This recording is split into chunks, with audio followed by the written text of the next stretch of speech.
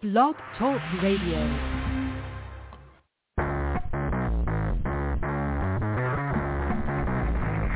Hello and welcome to Action Radio. This is Greg Penglis coming to you from the historic district of downtown Milton on the banks of the beautiful Blackwater River.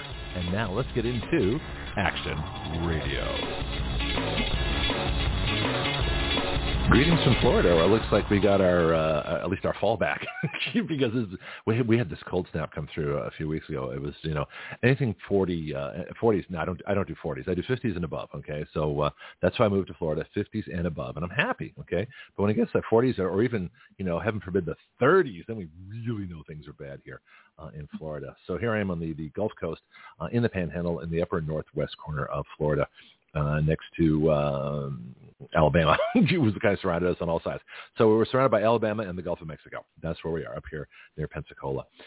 So it's we changed things around a little bit on Mondays because Heather Strickland's coming back with the Rebel Report. So she has a book, Rebel Keto, How to Be Rebellious and Diet at the Same Time. But she's such a kick. I wanted to have her on the show anyway because she's really way too much fun. So Jonathan's on the line. So let me just give a couple of quick announcements. It's going to be a busy week. Tomorrow, Mario Prado, the producer of the movie that we're involved with, The Falcon, is going to come back with more details about the film and just the whole idea of a constitutional historical film and an act, sort of like a fail-safe act in case the Constitution fails. That's kind of what it's about. I don't like to talk too much about it because it's his film, and I never know what's confidential and what isn't, so I tend to defer to him. Dr. Deborah Viglione is coming back Wednesday at 8 o'clock to further talk about her book, COVID-19 Vaccines and Beyond, What the Medical Industrial Complex is Not Telling Us. And so that's it. Thursday, I have no idea. I just don't know. We haven't gotten that far. Thursday might as well be on another planet for all I know. Anyway, let's give someone a round of applause who deserves a round of applause, and I don't do this enough, and that's Jonathan Mosley, who does our legal report here.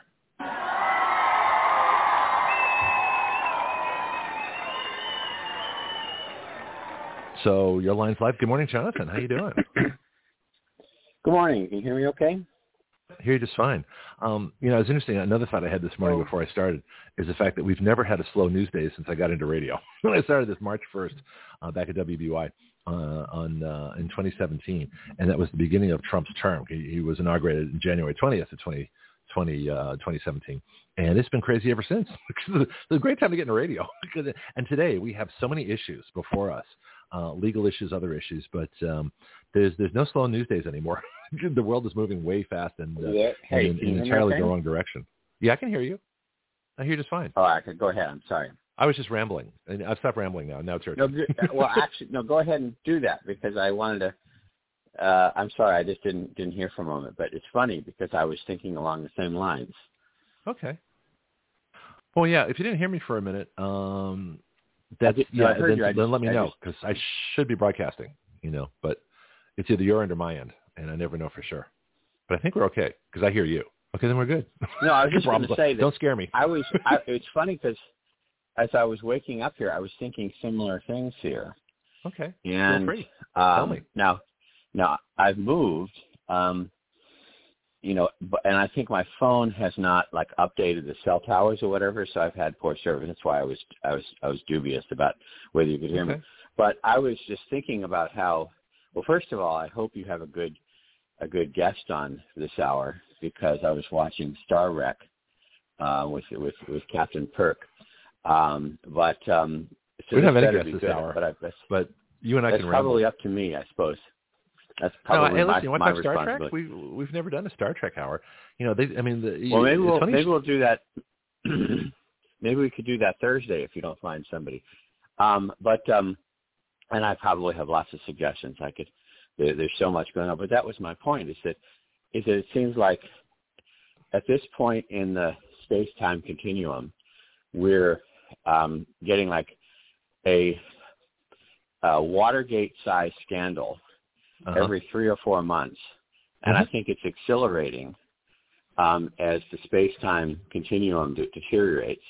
It just seems like every time you turn around, that if people, except for the media trying to cover up for it and not call it what it is, in any objective measure, we would go like, oh my God, that's worse than Watergate.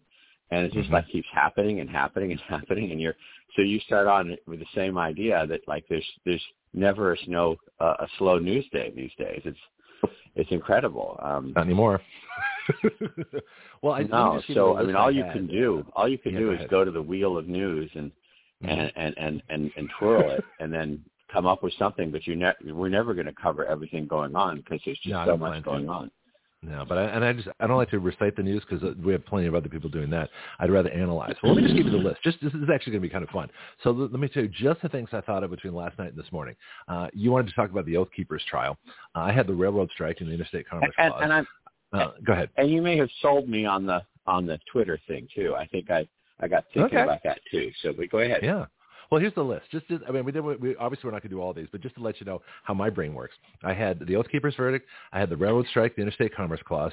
I had the vote fraud in Arizona. Can we split Maricopa County into individual voting districts? I had James Woods suing Twitter, plus our communications bill. Nick Fuentes, Kanye West setting up Trump. The mystery Idaho murders, the crypto murders internationally, the farms in Holland being destroyed, the Georgia election, why the VP is actually counted as the Senate, in the Senate majority, and Died Suddenly, the film that Stu Peters put out, which unfortunately he never mentioned our vaccine product liability legislation, and what a wasted opportunity that was. That was just for today. Spin the wheel. Well, let's go Twitter. Do you want to do Twitter or do you want to do Oath Keepers? What's your pleasure? Crazy. I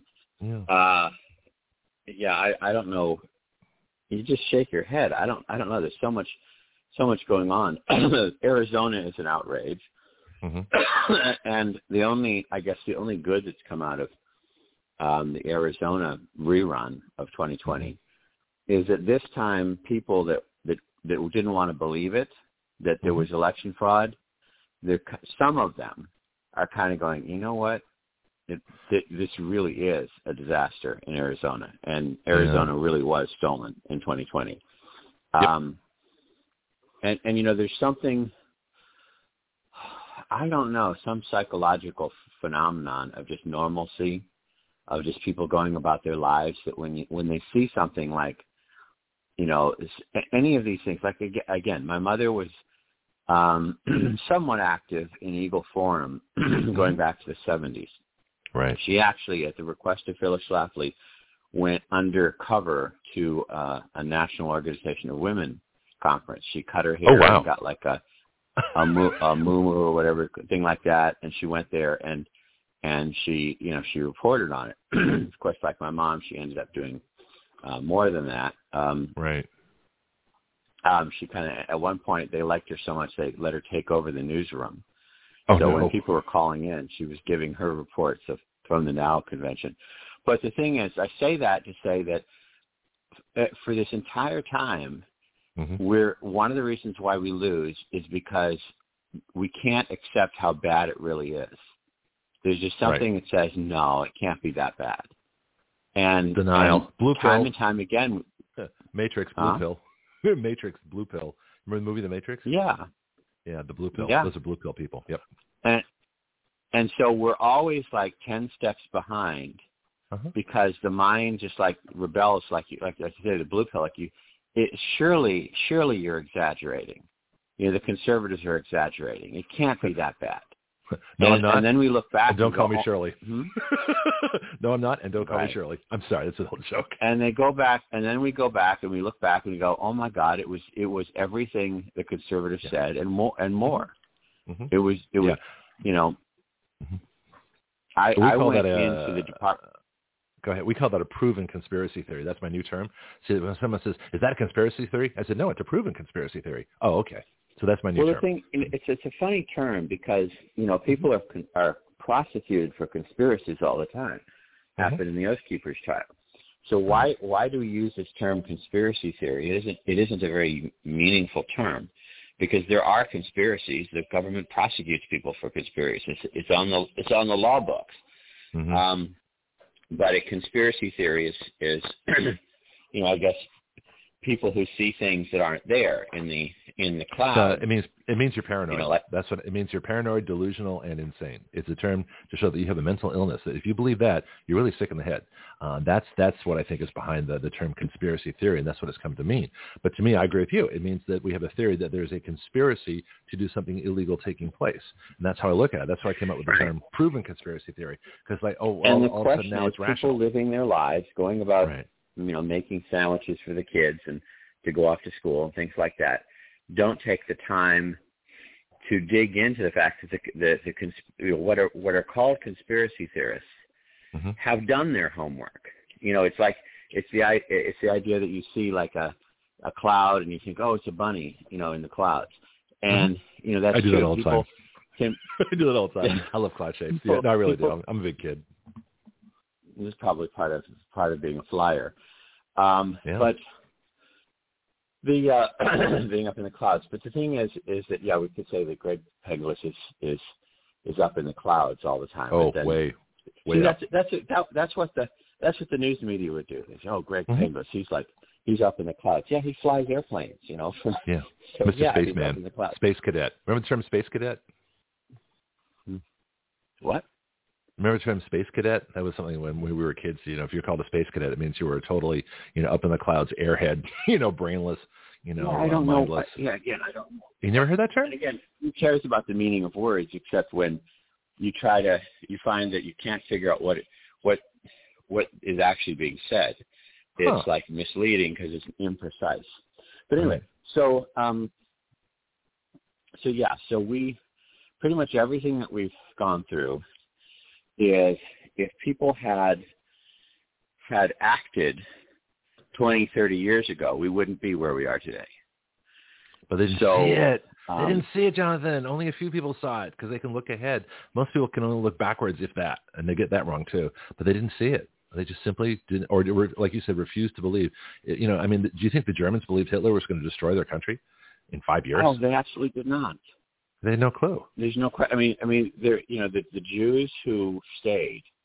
There's been a fair amount of evaluation of why did they stay. I mean, now there was tremendous anti-Semitism around the this horrible, infamous example where they wouldn't let the ship dock anywhere.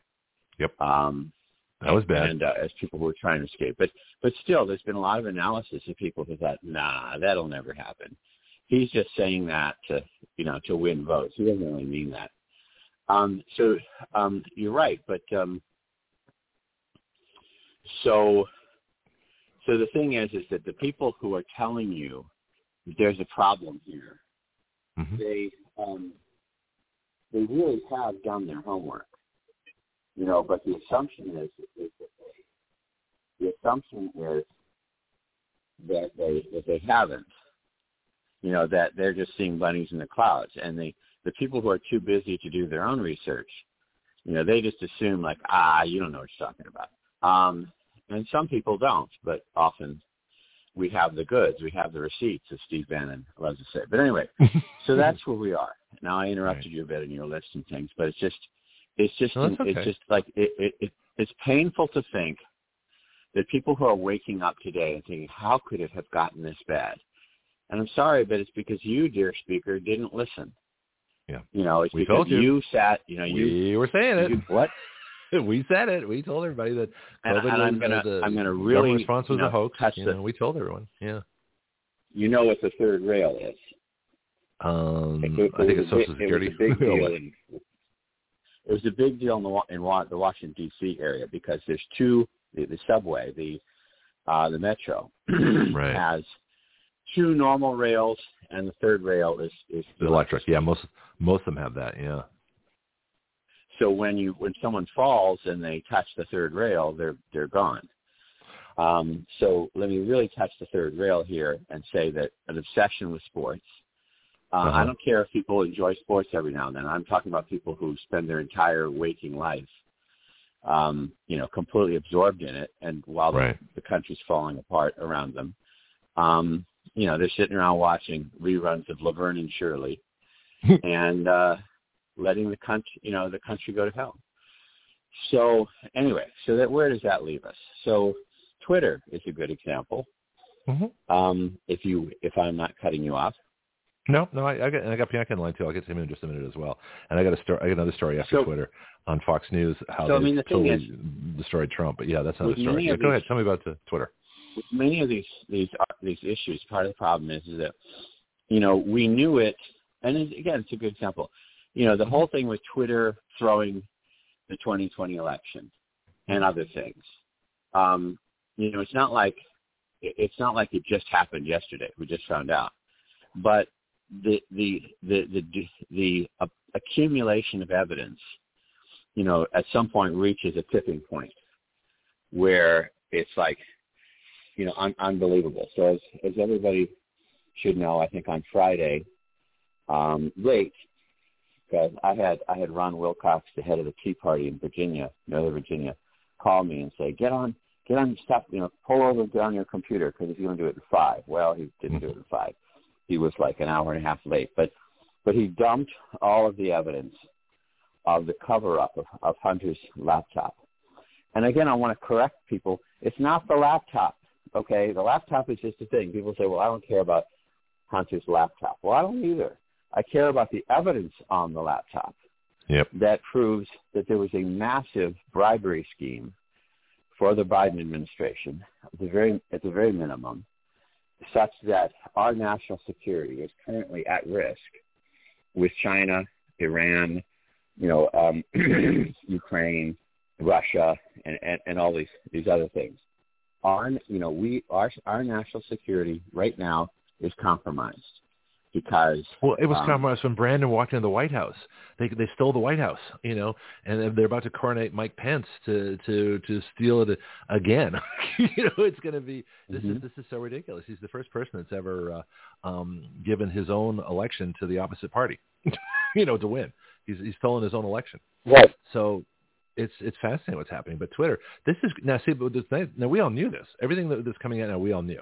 We knew they were doing this. We knew they were all suspect. We knew that most of Twitter is foreign nationals, it looks like, either on H-1 visas or something, but they certainly have no allegiance to this country. They don't believe in free speech. They don't believe in the Constitution. So they hired a bunch of people. This is something that hasn't been reported, but they hired a ton of people that were specifically opposed to free speech and think it's better to control speech for the greater good. And there they are.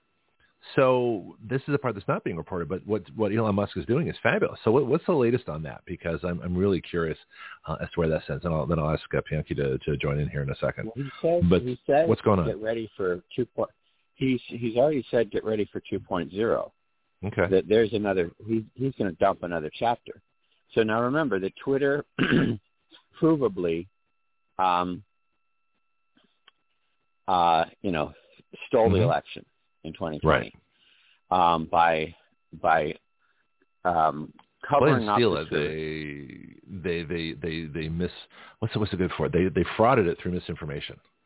So the people that complain the most about misinformation I'm thinking of I'm going to the point of stealing at this point. Okay, tell me why. If you read because if you read some of the things that they found, the manipulation of news and the flagging information on Twitter and them taking it down in real time. It's like they're the Democrats are saying, can you do something about this?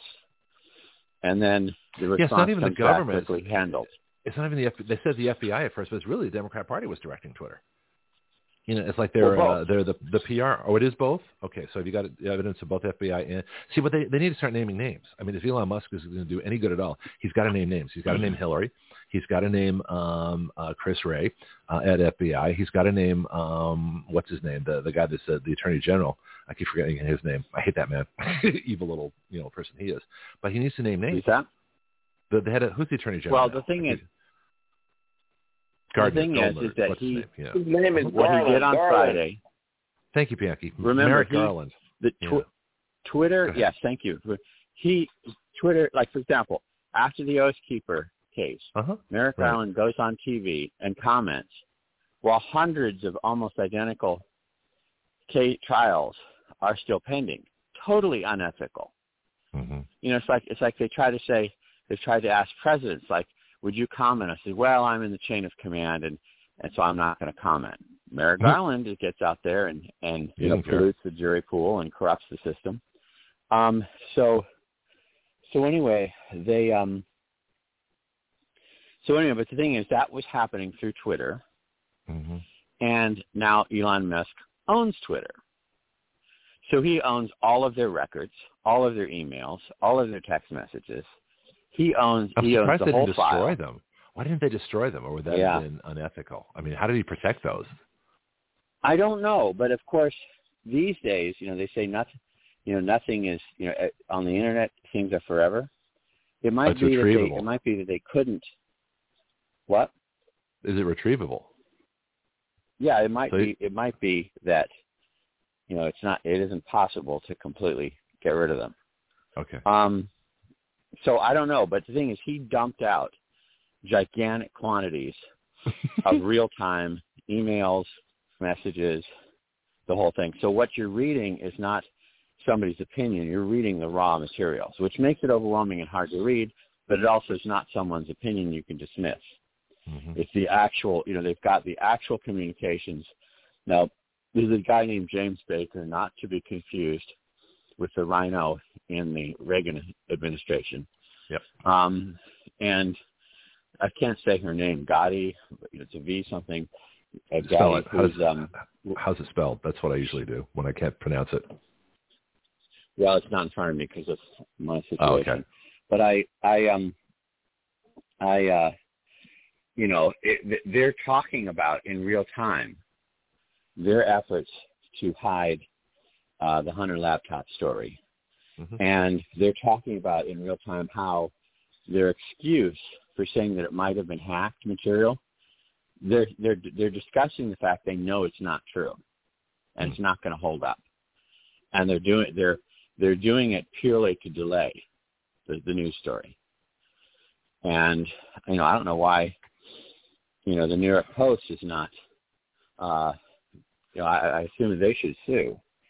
Well, that's my favorite source right now for just of regular journal things. Let me get Bianchi in the conversation here. He's been waiting patiently here. Bianchi, what's your take on the Twitter thing, or did you have something else you wanted to comment? And then Jonathan, we'll get back to it. Bianchi? It reveals a lot of things. And I was a good morning to you, Jonathan. What I was going to make comment on, you was talking about conspiracy. And see, what it gets down to is this. All these people can't be lying. If you're in a daycare and 50% of the kids say, "Oh, Mommy, I saw Mr. Herman's pee-pee," well, that's not a conspiracy. It's something to that. And it needs to be further investigated. You can't just throw it. Bigfoot. It's too many damn sightings around the world of this same sort of creature. So people are seeing something. And on this lady Hobbs in Arizona, this lady needs to be put in jail. Yeah. Because she's just doing some really terrible things, Jonathan, terrible things, and I don't understand it. And then you got this one state, amongst others, that keep coming up in these controversies when it comes down to elections and ballots. And what do they all have in common, Bianchi? Let me give you a little test here. What do they all have in common, all the controversial states? They all have one thing in common. Tell us. Okay. They all have a second slate of Trump electors. See, that's the Achilles heel. This is why the January 6th committee, we've talked about this over and over and over and over again. That's the Achilles heel. Every state that we're talking about with a controversial election has a slate of Republican electors from the state legislature, Arizona especially. Now, I had an idea. So can you imagine that she told the electors that they didn't sign off on the certification of the 2022 election, that they would be charged with a felony in prison? Yeah, let's ask Jonathan that one. That's a really good point. I'd forgotten that one. Jonathan, did you hear about that? Well, I haven't seen this in detail, but what it sounds to me is that this is a crime, and it is a crime exactly like what they're trying to pin on Trump concerning Georgia. Now, the problem with Georgia is that his lawyers aren't We've heard that before. Well, they're not telling us the whole story. But what they falsely claim that Trump did in Georgia, this appears to be, undeniable that they committed that crime in Arizona by and apparently there was stuff behind the scenes that was not even public that makes it a threat. And again, if there were, if there were an honest attorney general in the state or in the country, and they finally, or somebody gets to the point, says, you know what, I can't do this anymore. I've got to be honest.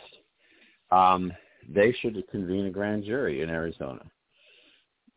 Is this a Larry Klayman thing, or is this a Jonathan Mosley thing, or is this somebody you know thing? Well, I mean, it could be, but see, Larry Klayman and all these other people, the problem is we're trying to substitute in a private litigation role for the government not doing its job.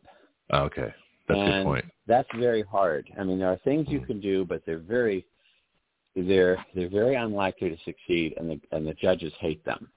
Mm-hmm. And the judges hate them precisely because they might work. Anything that's like freedom of information or anything like that, anything that could actually help people, the courts have. What's a good example? It's like, well, it's too positive to talk about a pearl, but they've created this cyst around any legal concept that could work to bring our country back. The courts have built this cyst around it. That's funny. Well, yeah. No, go ahead. I finished that. I got a question for you. No. I'm over anxious to ask. All right. Go ahead. So the consent decrees that I think the Supreme Court imposed on the South and on Texas in terms of voting. I had an idea. In fact, you should go back and listen to the show. We had Wendy Rogers from Arizona, state senator, Air Force pilot, the whole bit. She was great. Hopefully, I want to get her back on. But I had an idea for Arizona that they should split Maricopa County, because Maricopa County, which is Phoenix, represents over 60% of the entire Arizona vote. Well, that in itself is a monopoly. And the fact that the supervisors of Maricopa County control the election, and I don't care if they're Republicans, they're working for the deep state. And so my idea was that Maricopa is broken up into separate, independently governed voting precincts or voting districts. And I don't know how that would happen. I think hopefully the Arizona legislature will do it. I'm going to give the idea to Wendy and see what she thinks. But as far as the courts, could they do another consent decree and break up Maricopa County into separate, independent voting districts so they don't have this problem? Is that possible? Supervised by the court. And I don't like court supervision, but I don't like what Arizona's doing either. Jonathan? I don't know. I mean, I think that the courts, unless you attack the consent decree directly, or say that it's been violated in other ways. No, this would be issuing one. I'm not trying to get rid of one. I'm trying to have one issued over Maricopa County to break them up into separate independent voting districts. Something that the state legislature should do. If we split it into two counties, that the consent decree would go with both of them. Right. No, I'm not splitting the county. I'm just splitting the voting into separate jurisdictions within the county that the supervisors have no control over. So in other words, if you have, say, 10 independent voting precincts within Maricopa County that are all independently governed, independently counted, no votes can cross the district lines, no drop boxes, no nothing.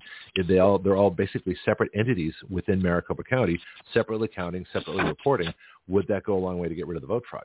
I'm getting a little background noise on the line, Jonathan, too.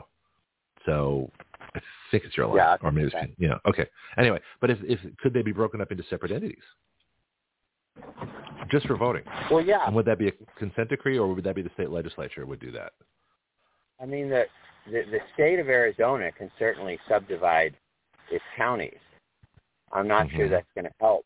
Now, I mean, if what you're saying is going to help by getting honest leadership, then, well, yes. I mean, the problem, there is something deeply sick with Arizona, obviously. And well, the rest of the state's fine.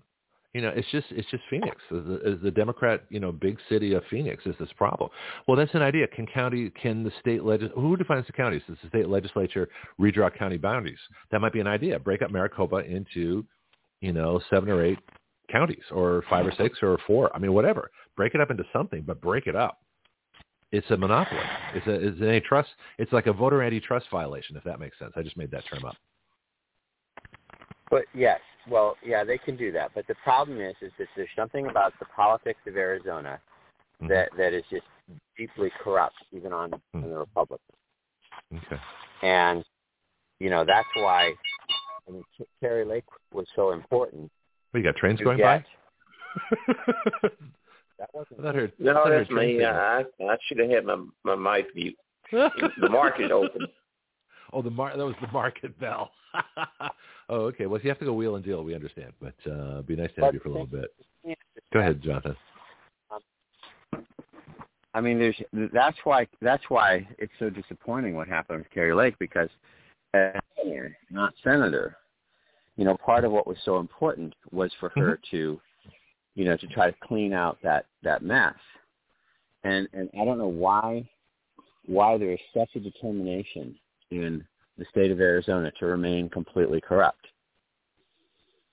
Well, because it's part of the state. Well, go ahead, Bianca. I don't want to bring up FTX. The story. Yeah. The story is here that Katie Hobbs is running for governor, and at the same time she's presiding over the election. Then she sends a letter. She sends a command out to the election commissioners in, I think it's Mohave County, who has a question about the machines and so forth and the ballot, and he said he was forced to sign under duress because he didn't want to be charged with a felony. Now, why didn't he charge Trump doing with Georgia? But why didn't he stand trial? Why didn't he force the trial? I would have. I would never go into that kind of coercion. I would force a trial. And then I call Jonathan to defend me. Yeah, but he's the chair of the Mohave County Board of Supervisors. Stated earlier that he was only voting to certify the state election under legal duress. Or illegal duress. Jonathan? Okay. Well, of course, that's why I think Katie Hobbs and her team has committed crimes. Okay. I mean, that's mafia. I mean, that's the Godfather. Either your signature or your brains will be on this contract. Yeah. I'll make you an offer you can't refuse. Okay, so now we're going to talk about Arizona politics. If you come to me with respect, I would have let you vote honorably, but you didn't want to do it. So now we're going to do it the old-fashioned way, okay? We're going to count the votes the way we want to count the votes. How am I doing? Pretty good. And the thing is that it also makes it invalid under the law. If someone puts a gun to your head and tells you to sign the deed to your house over, that deed is not valid. If you can prove who's going to overturn this? Who's going to overturn Katie Hobbs? Is the state legislature? Well, the Arizona courts would have to. Okay. And how about that's why I don't understand. I mean, like in any normal world, this is like Arizona is like bizarro world. Okay. In any normal world, right, 100 of these things would not be happening. So where's the Attorney General of Arizona? What's his name? He starts with a B. He's the guy that put Bujanovich or whatever. He's sort of like the Illinois guy. He's the one that put containers. Remember the Attorney General of Arizona put containers on the Arizona-Mexico border. I mean, literal containers, shipping containers stacked up too high and made a wall. So he's capable of doing good things. Yeah, and that was a good thing. But why isn't he? Why hasn't he put a freeze on this election? I don't know. He seems to be like on both sides of every issue. I mean, I don't understand him. I mean, maybe I just don't know enough about it. Yeah. But I'll see if I can get Tina. She lives out in Arizona. She's a frequent contributor to our show here. She's very active in Arizona politics. Try to get my friend on. I don't know if he wants to be. Who's this person you mentioned? Yeah, he was, Ron Wilcox. Who's that? You talked about him earlier in the show. He's the head of the Northern Virginia Tea Party. I've known him for decades. He knows a lot about it. Yes, I want him. Yeah, let's get him next week. I can probably get him on Thursday if you want. Thursday. But he, you said you needed, you weren't sure what was happening on Thursday. Oh, no. That doesn't mean I mean, you don't have to find a guest for me. I mean, if you want to come back on the show, we've got plenty of time Thursday. Do you know who I'm holding things open a little bit. Do you know who's going to be on the show as soon as I can arrange it? David Stockman, Reagan's budget director. So that's in the works. Wow, so let me hold. Yeah, no kidding. So let's hold off until I can get that squared away. Then we can get Ron on. Well, the left is all saying like, that us going after Hunter's laptop means that we're not, trying to figure out control inflation. And like, we don't need to figure out how to. No. We know how to. It's like just stop the Democrats from doing what the Democrats do. I mean, the Democrats cause inflation. That's what they do. Yeah. And so the overspending. I mean, you could wake David Stockman up in the middle of the night and say, "Can you give me 5 minutes to stop control inflation?" And he'd solve the problem in 5 minutes. And what I'm going to do. I'm going to present him with our bill, the constitutional amendment to take away the power of Congress to borrow money. That's why I want him on the show. Mm-hmm. Oh, wouldn't that be interesting? Let's see what happens from that. Well, listen, I already had Peter Navarro on, and he got 3 of our bills to take to Trump, and he said he would come back. So we're gonna. This is serious. I just formed the Trump, the Action Radio Trump 2024 campaign page. This is exactly why I did that, so that these people that come on the show that are high-ranking public officials can seriously consider our citizen legislation as an alternative to the nonsense that's coming out everywhere else. Well, I don't want to talk about that so much, Jonathan. On that, I've got some big issues. Now, I wrote something down while you were talking earlier about the Democrats, accusing us, and I wrote down the best defense is a false accusation. It used to be a good offense. I think the best defense now is a false accusation. Yeah. That's a great saying. How horribly cynical, but absolutely true, and it's a very good saying. Well, thank you. I have my moments. Let me introduce something. Let me bring somebody else to the conversation too for Bianchi and Jonathan. Dick Morris. I watch Dick Morris now on Newsmax since I have a Roku. My DirecTV is gone, and it doesn't get Fox News. I need to upgrade or something like that. Anyway, so I've been watching more Newsmax, and Dick Morris is one of the very few people that actually trust in politics. One of the few others being Britt Hume and a few other, Newt Gingrich. Anyway, so Dick Morris, about a month or so before the election, started talking about the Republicans are screwing themselves over because they're letting the Democrats vote early and bank all their votes, and they're putting everything onto Election Day. So all you have to do is sabotage Election Day, and the Republicans are screwed. He was saying this a month ahead, so he knew, right? And I listened to that. I thought, you know what? I think he's absolutely right, because I used to be one of the, vote on Election Day converts, and then I thought about that. You know what? And so about 3 weeks before the election, after thinking about this, I started changing my tune on the show. I said we better vote early. I said I don't like, I refuse to accept mail drop boxes. I don't like mail-in voting. But if you vote at the elections office, so that's where your early voting is, and do that. There's only so far the election machine can travel, like 5 feet, through the wall. Into the actual elections counting place. But so that made a lot of sense. But he came up with 3 rules. I'm going to go over these. I think these make a lot of sense. These are Dick Morris's rules for the Republicans to win. He said, first rule, vote early. Every day is Election Day. I want to take these separately, but the Democrats, what they do is they count the people who have voted. If you haven't voted and you're on the registration, they know who's voted, right? They know when you've been naughty. They know when you've been nice. They know when the Democrats vote, and they go talk to them and say, hey, you haven't voted yet. Why don't you get out and vote early?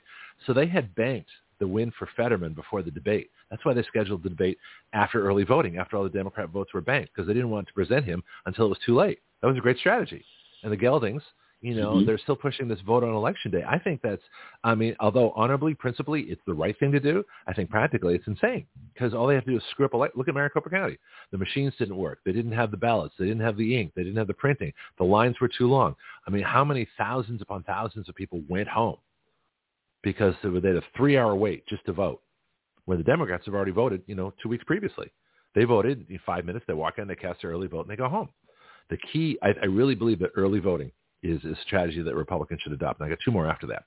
But what do you think? Voting Election Day doesn't work. Not now. Well, I think, and I think first my only negative reaction to that is I don't think we're letting them vote,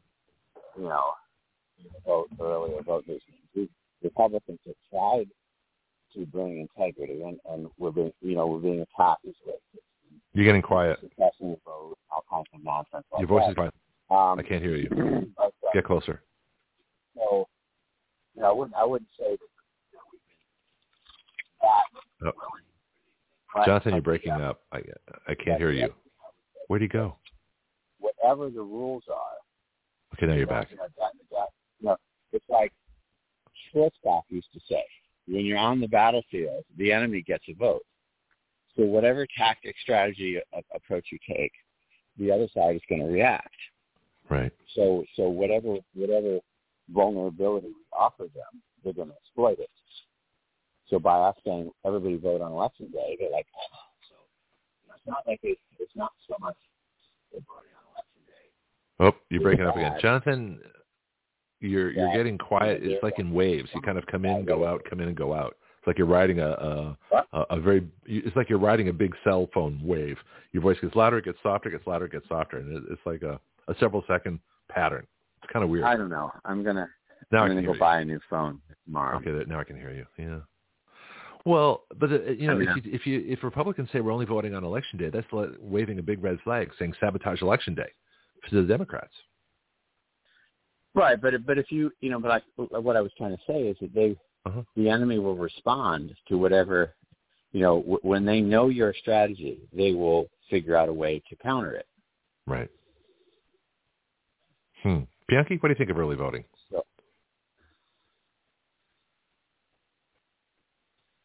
Well, I think it should be limited to a certain number of days. I don't think it should be months like some people want. Okay, I'd say 2 weeks. Have. 2 weeks is reasonable because I like the idea of having. You're going to get more people voting. I'm sorry. Go ahead, Bianchi. You were talking. Go ahead. I think a week, Greg. 2 weeks is too long. Okay, I could deal with a week, as long as you have time to get people in there, so there isn't a huge line.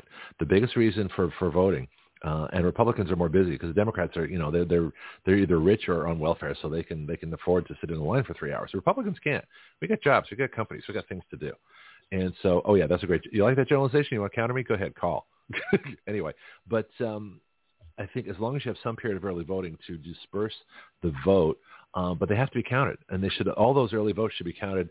You close off early voting maybe 3 or 4 days, 5 days, whatever.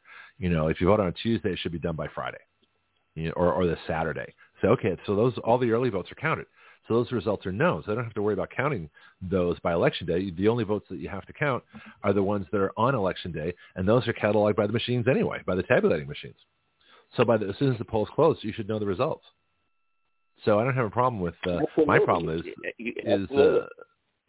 So elections should be invalidated in precincts where they don't report the vote within 2 hours or 3 hours, or maybe even by midnight of the election. So if you don't have the results out by midnight, then your whatever jurisdiction is invalid. That would be an improvement I would make. Well, yes, it can be done. It should be done the same day. How about you can't be on the ballot if you won't debate before early That's voting? a good one too. Yeah, I'd love it. I'd love to have it if you won't debate, you can't. Well, I don't know. See, you'd have to say if you have to be taken off the ballot if you don't debate. You'd have to have the debate within like 6 weeks of the election so they could fix the ballot. That might be a little hard to implement. But we could certainly say that no vote can be when the polls close. That also closes the mail-in. That includes the drop boxes. That includes that cuts off all ballots of any kind. If they're not in by the time the polls close, they're not in, and any result that comes after the polls close doesn't count. So all election results should be in by the time the polls close and announced within 2 hours, say, and anything after that doesn't count. That would stop. You know what too. What's that, Jonathan? I seen a Republican, John Ashcraft. And I think he was running for U.S. Senate, and he refused to debate Alan Wheat from Kansas City, who was his opponent. So Republicans do it too. Well, Republicans take money from FTX too. That's another thing. They're getting the money laundering from Ukraine just as much as the Democrats. It's turning out. So there's no integrity there. I'll go over these other ones later because Dick Morris also said vote by mail, which I disagree with. And he also said harvest ballots, learn to vote like Democrats. That I thought was kind of interesting. Better to make ballot harvesting illegal, but where it's legal, then the Republicans need to be just as crooked and just as sneaky as the Democrats. But my thing is to get remove party membership from anybody who serves in office. You should not be able to belong to a party to serve in office. Go ahead, John. My rule is that the only time a bad law gets repealed is when it starts to hurt Democrats. Like the independent counsel law. When they went after Clinton, the independent counsel law got sunsetted because they were Newt Gingrich was using it against Clinton, And so then they said, well, we can't have that. So they sunsetted the law. Yeah. Well, let me ask you a question. I was trying to find out online if the Democrats had ever challenged the Republican Senate majority where they used the vice president to count as one of their members.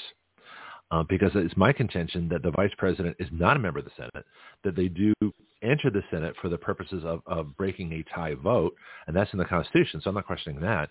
But what I am questioning is whether the vice president of whatever party they're in can be actually counted as a member of that party for all the committee or the regular Senate business for anything that's not a tie vote. And I would say no. So I'm just wondering if the Democrats have ever, been their usual hypocrite selves and said that during a Republican claim to Senate majority, that the Republicans claimed the vice president, and Democrats said you can't do that. I'm just wondering if that works. Because the vice president should not be counted because they're not a member of the Senate in terms of majority. I don't know, but since they are hypocrites, I'd be pretty sure that they've taken every such position. Okay, I just couldn't find it. Yeah, on my liberal search engine. That would be good. Yeah. So why is the vice president counted? For party majority. The vice president presides, which means to run the proceedings, and that the vice president breaks ties. But they don't have to be there for committee staff. They shouldn't be on the committees. I mean, that's only concerning the full Senate. But during regular Senate I don't know, business, but the thing is,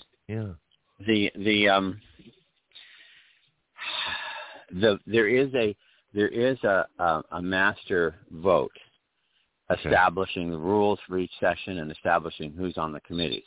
So it's not a committee by committee vote. It is one big vote, but it's still not a bill. It's and one could say that the Constitution says that each house shall be the arbiter of its own rules. So one could argue then that establishing committees and setting it up is not a bill to which the vice president can break ties. But I don't know. I've never delved into that. It's a very interesting question. Well, let's get on to the Oath Keepers. We got about 12 minutes left before we switch over to Dorothy Diana. Complete change into the Sex and Sensuality report. But you had something on the Oath Keepers you wanted to talk about. I don't know if I can do the Oath Keepers in 13 minutes. I think what I might do is, if you don't mind, is continue back on Twitter. Okay. Because that's fine. When you see some of these things, there's several issues. One of it, my mind starts to go to obstruction of justice. I mean, the involvement of government and the involvement is to cover up evidence of a crime and to cover up all this stuff is so, even though they're a media thing and they're coming, but their involvement is so extreme that, if you or I did it, we'd be charged with witness tampering, we'd be charged with obstruction of justice, to cover up.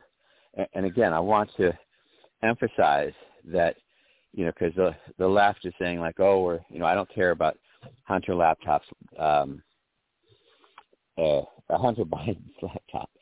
But the issue is the issue is not the laptop. The issue is that there's a massive bribery conspiracy in which the bribes were laundered, which is another crime, through Hunter Biden. So giving the bribes to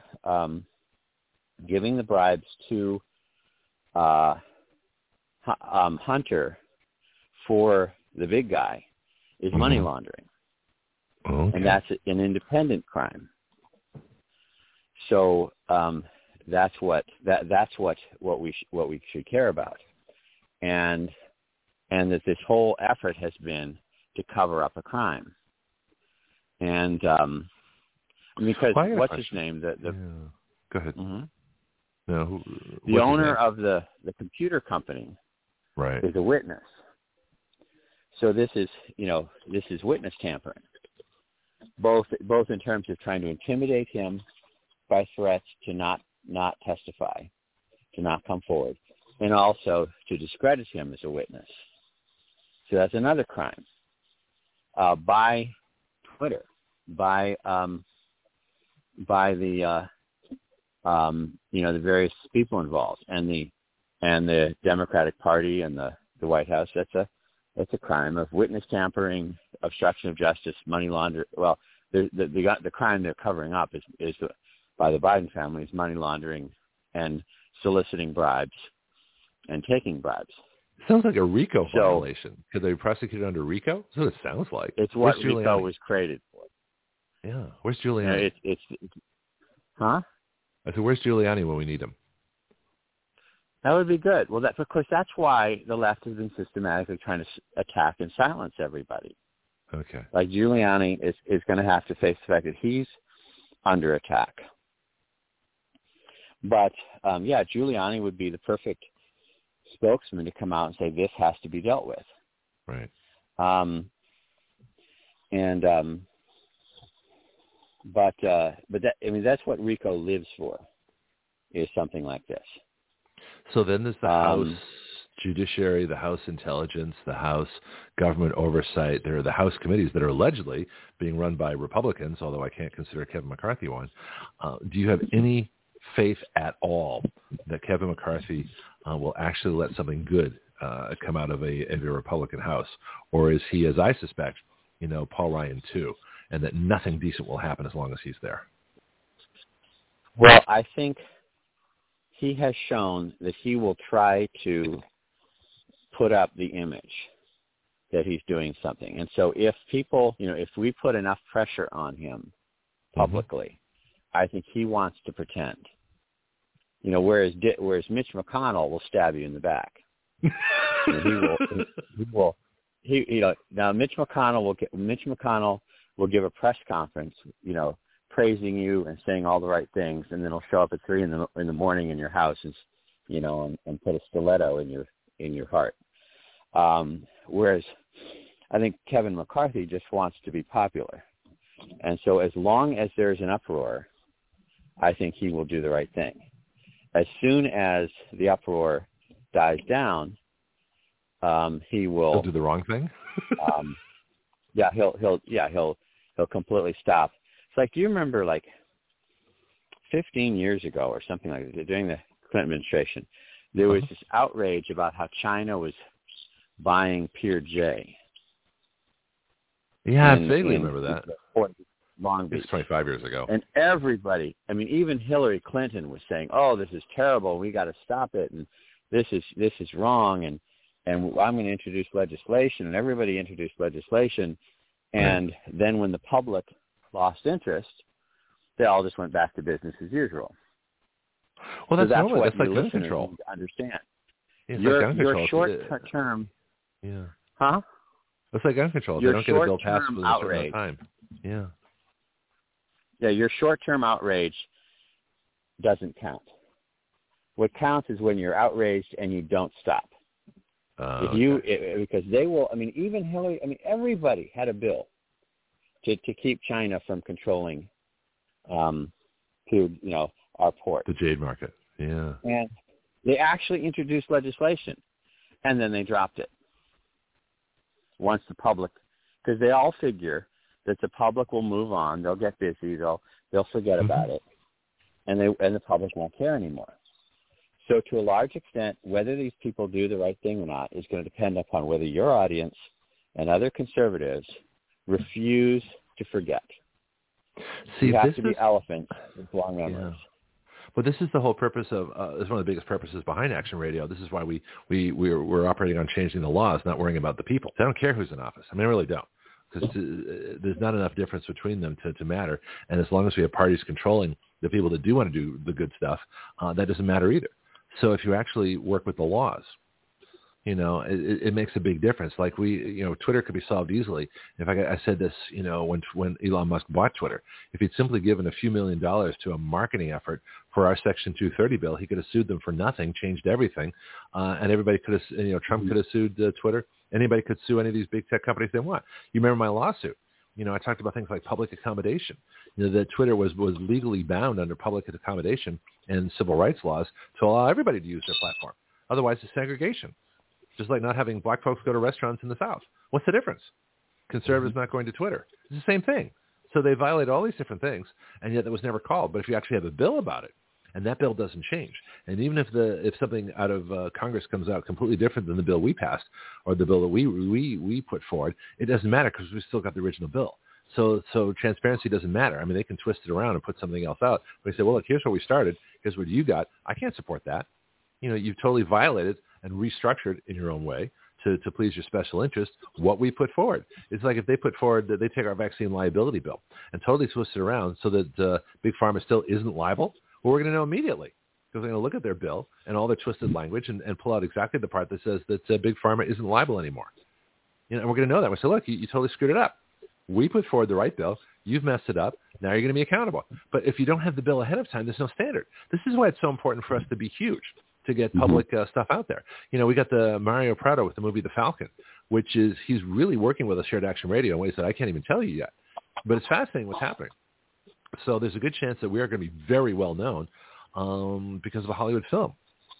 And he'll announce some stuff tomorrow. Well, so stay tuned. That would be why you do want to have all those bills out there. It's like a fundraising friend of mine. Well, let's talk fundraising. Talks about.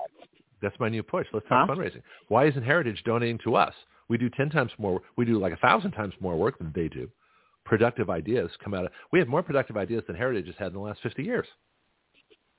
Well, that's why they don't donate to you. Because they're part of that's a good point.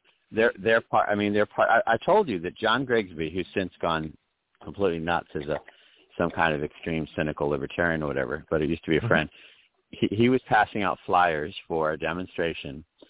We had our office on the third floor of the Heritage Foundation, which was for various organizations. Yeah, you told me about this. Yeah, I remember. Okay, go Heritage ahead. Foundation has the top floors.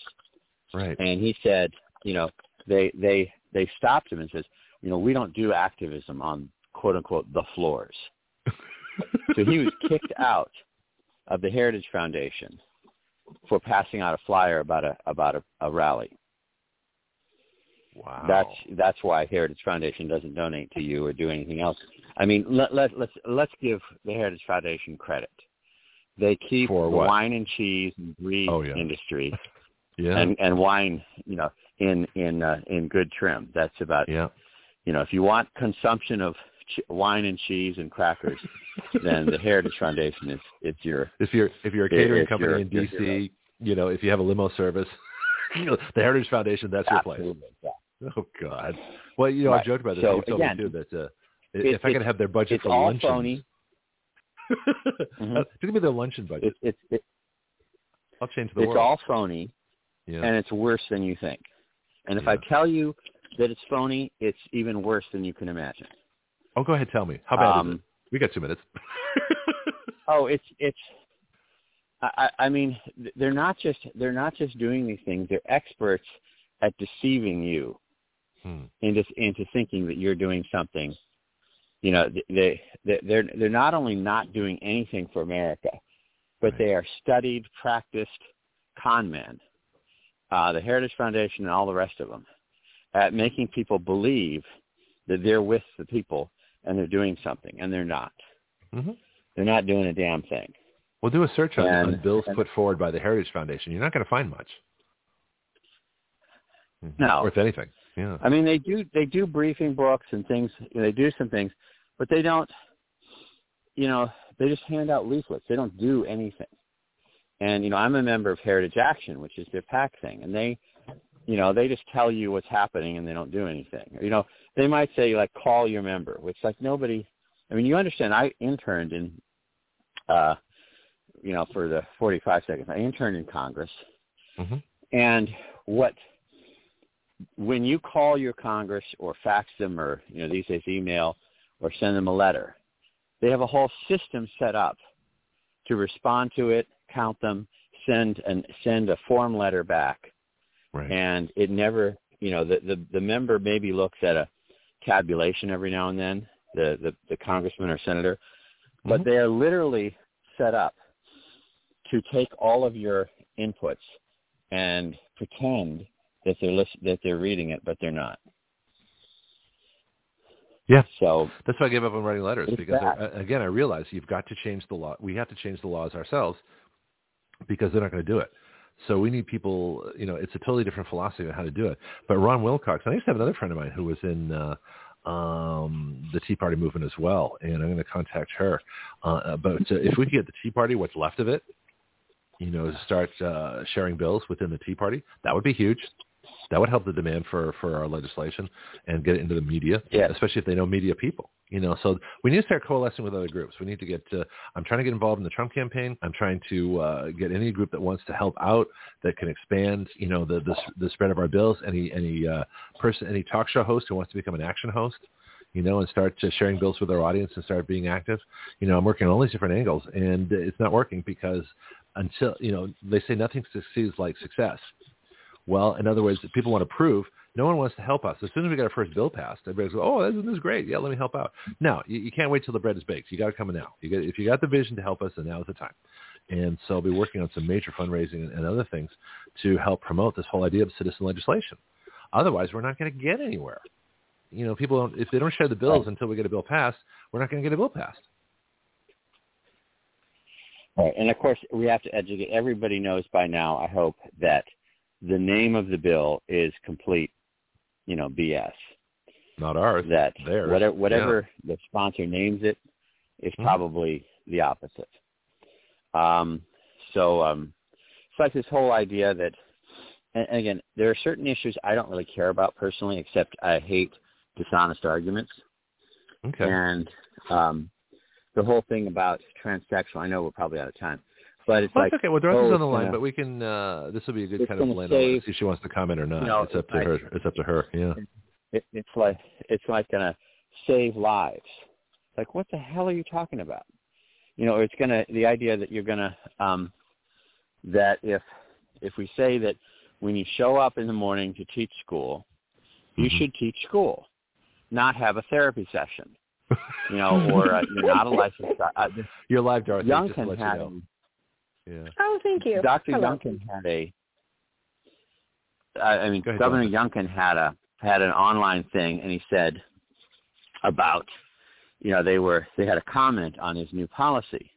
Uh-huh. And so I put in a comment, and when I thought about it, my main comment was, look, you're not licensed doctors, you're not licensed therapists, you're not, you're a school teacher, and remember, I was in the Department of Education, and there's always been this feeling that school teachers somehow have an insecurity that they're not important enough. So they're always trying to branch out and, make themselves more important while neglecting the really, really, really important things of teaching our children.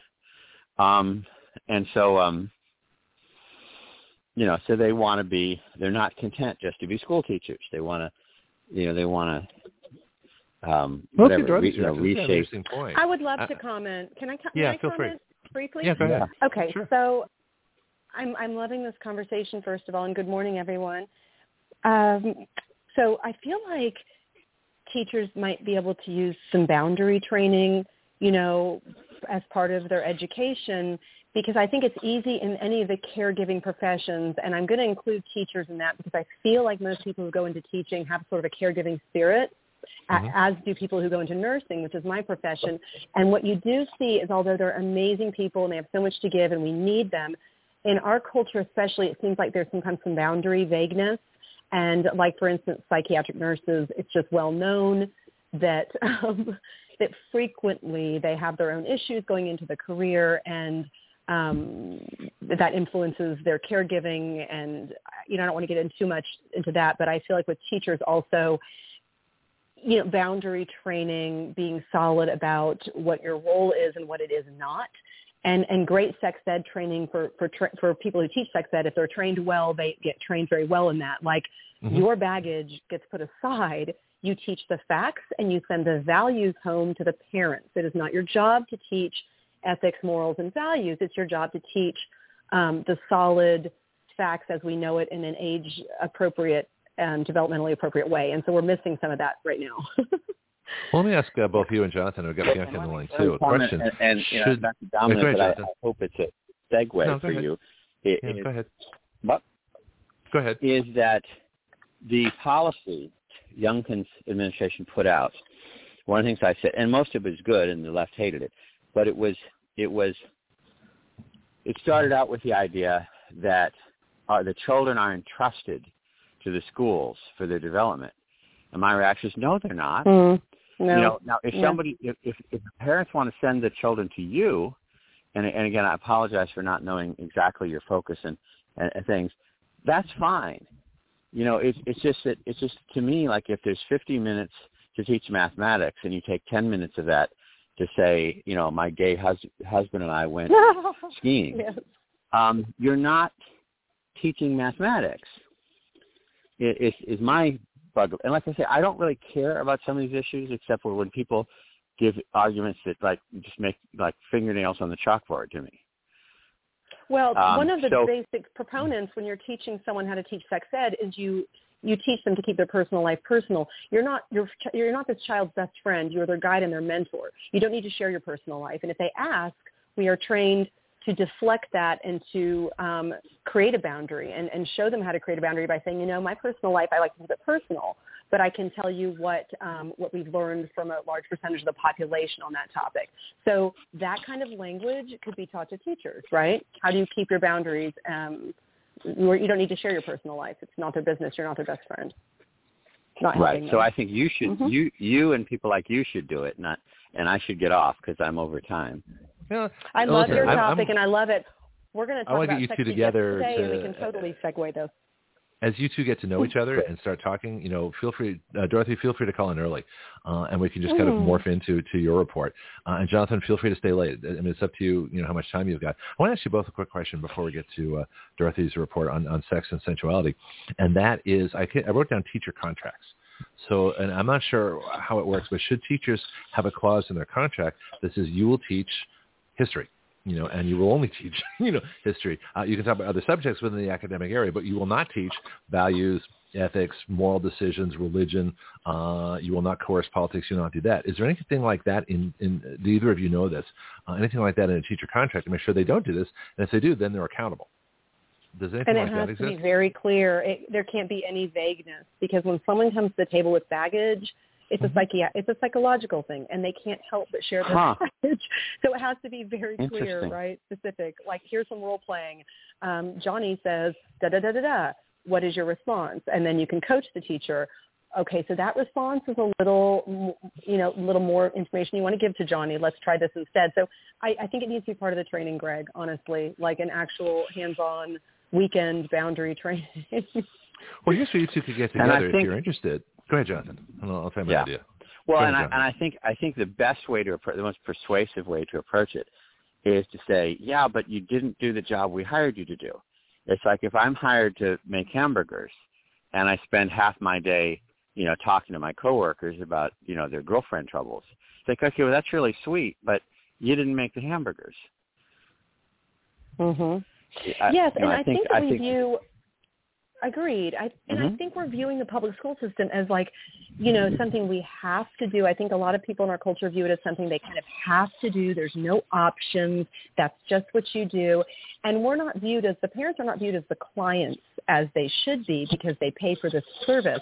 They're viewed as like these low-level, tertiary, kind of annoyances when they have an opinion or they have a problem with the school system. And we need to reframe that entire way of thinking about the public school system and the teachers. They serve us, right?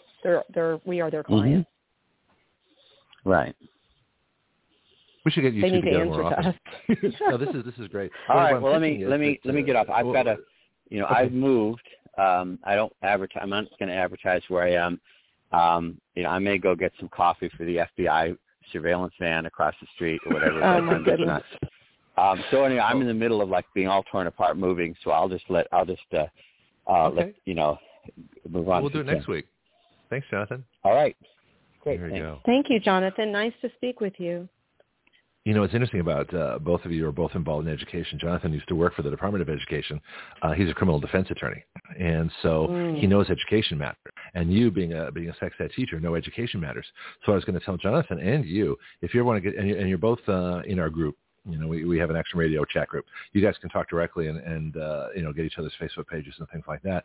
But it'd be interesting if you actually wrote up a new teacher contract or added a clause to the contract, or even at the state or even the federal level. I know the federal can do it, but at the state level, put whichever state you want to be, your respective states. I think you're South Carolina, he's Virginia, and you could say. Well, who knows where he is now? I'm not going to speculate because that's. I mean, he has people following him in FBI vans. I don't need any more people following. Well, you know why? I already had that last year, so I need to stay clean of that stuff. That's intimidating. Well, see, Jonathan did work with January 6th defendants. He used to work with Stuart Rhodes of the Oath Keepers, who's the founder of the Oath Keepers, who was just found guilty. And in fact, this is one of our great coups here at, if I can use that word, at Action Radio, is that Stuart Rhodes called Jonathan, because they, under attorney stuff from the Oklahoma Federal Prison. So Jonathan asked Stuart, "Can I put you on the air?" And Stuart's like, "Yeah, absolutely." So Stuart Rhodes from the Oklahoma Prison was broadcasting directly onto Action Radio. I've got the recordings. You can look them up. So we do some pretty interesting things here. Yeah. Well, let's get to your report. We're coming up to Christmas. What's on your mind? I'm so excited, Greg. I've got all these fun ideas of sexy and sensual gifts for partners. Okay. Oh, what is your voice in change? Relationship. Your voice changed so much. Fun. You must be smiling. I can tell. You got a smile on your voice. If that makes sense. Yeah. Okay. Go ahead. I am. And this is lighthearted. And so I tried to think outside the box, and I came up with quite a comprehensive list. We won't be able to cover all of it, but I will post it on my Facebook, and I will post it next week on your website also. We're not Christmas yet. We still got another week before we get there, and this is only the 5th, so we got time. We had a couple of weeks. We do have time, but it flies by, and I know that some people, are so busy with kids and work and jobs, and then all of a sudden it's after December 15th, and the gifts are gone from Amazon. They're sold out, or they're not going to be delivered till January, and there's no reason to panic because a lot of these are gifts you can make at home kind of quickly. What it requires is heart and compassion and really thinking about your partner and knowing them really well. So it just requires some love energy, not really a lot of time or a lot of money, a lot of these. But if you want to spend money, you can, of course. Let's share your ideas. Share your love energy. He said so with a my grin. first one that I love is a memory jar. So just get you can use it like spaghetti sauce jar with rubbing alcohol. You get the sticker off really well, make it nice and clean, and then maybe get some stickers with the years on them. You can order that on Amazon, or you can make your own, or go to the dollar store, and you can decorate it with the years you've been together, or pictures of you all, or the names, and just make it really pretty. And then you write on little slips of paper, and I like to print these. I think it looks a lot nicer to type it up and print it and cut it out and fold it up, like really fun memories, connected memories you all have of the things you've done. And then you can pull them out at alone times and just kind of have a nostalgic discussion about it together. You can fold up little photos of things you've done and put it in there. And then you can keep adding to it throughout the year. And it's a memory jar. That's wonderful. Do you think we've lost something because people don't write letters anymore? I mean, I used to send gobs of letters out. I had this big Smith Corona desktop typewriter from the 50s. When I was in school in the 60s and 70s, all through high school, college, I'd write big letters, and I still have some of those from friends of mine from way back then. But nobody has emails that long.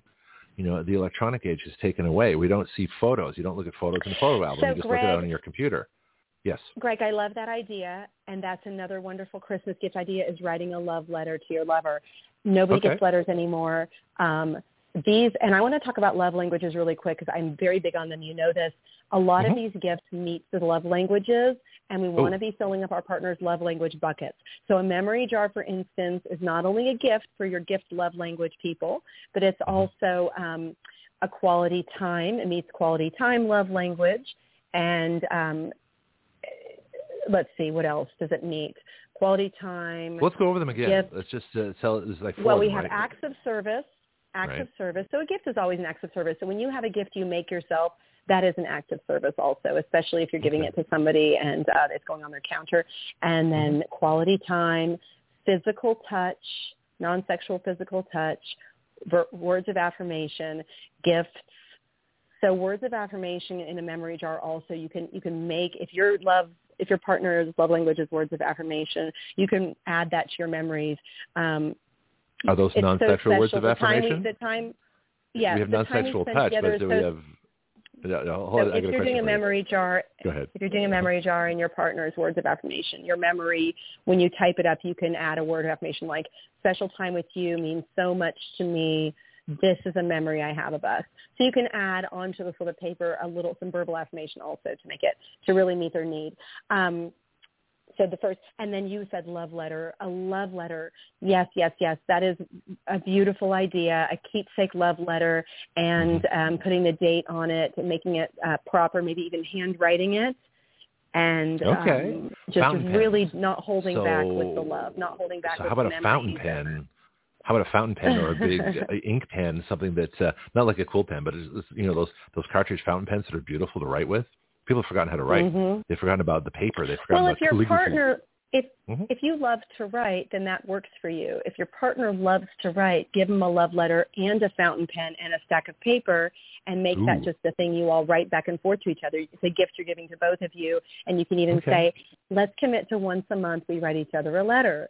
And if their love language is acts of service, then they might enjoy doing that with you. Now, if that's your love language, keep in mind they might enjoy receiving the letter, but they might not enjoy the commitment to writing back and forth. So that might be something more that you're giving to yourself. So just keep that in mind, what their love language is, right? Yeah.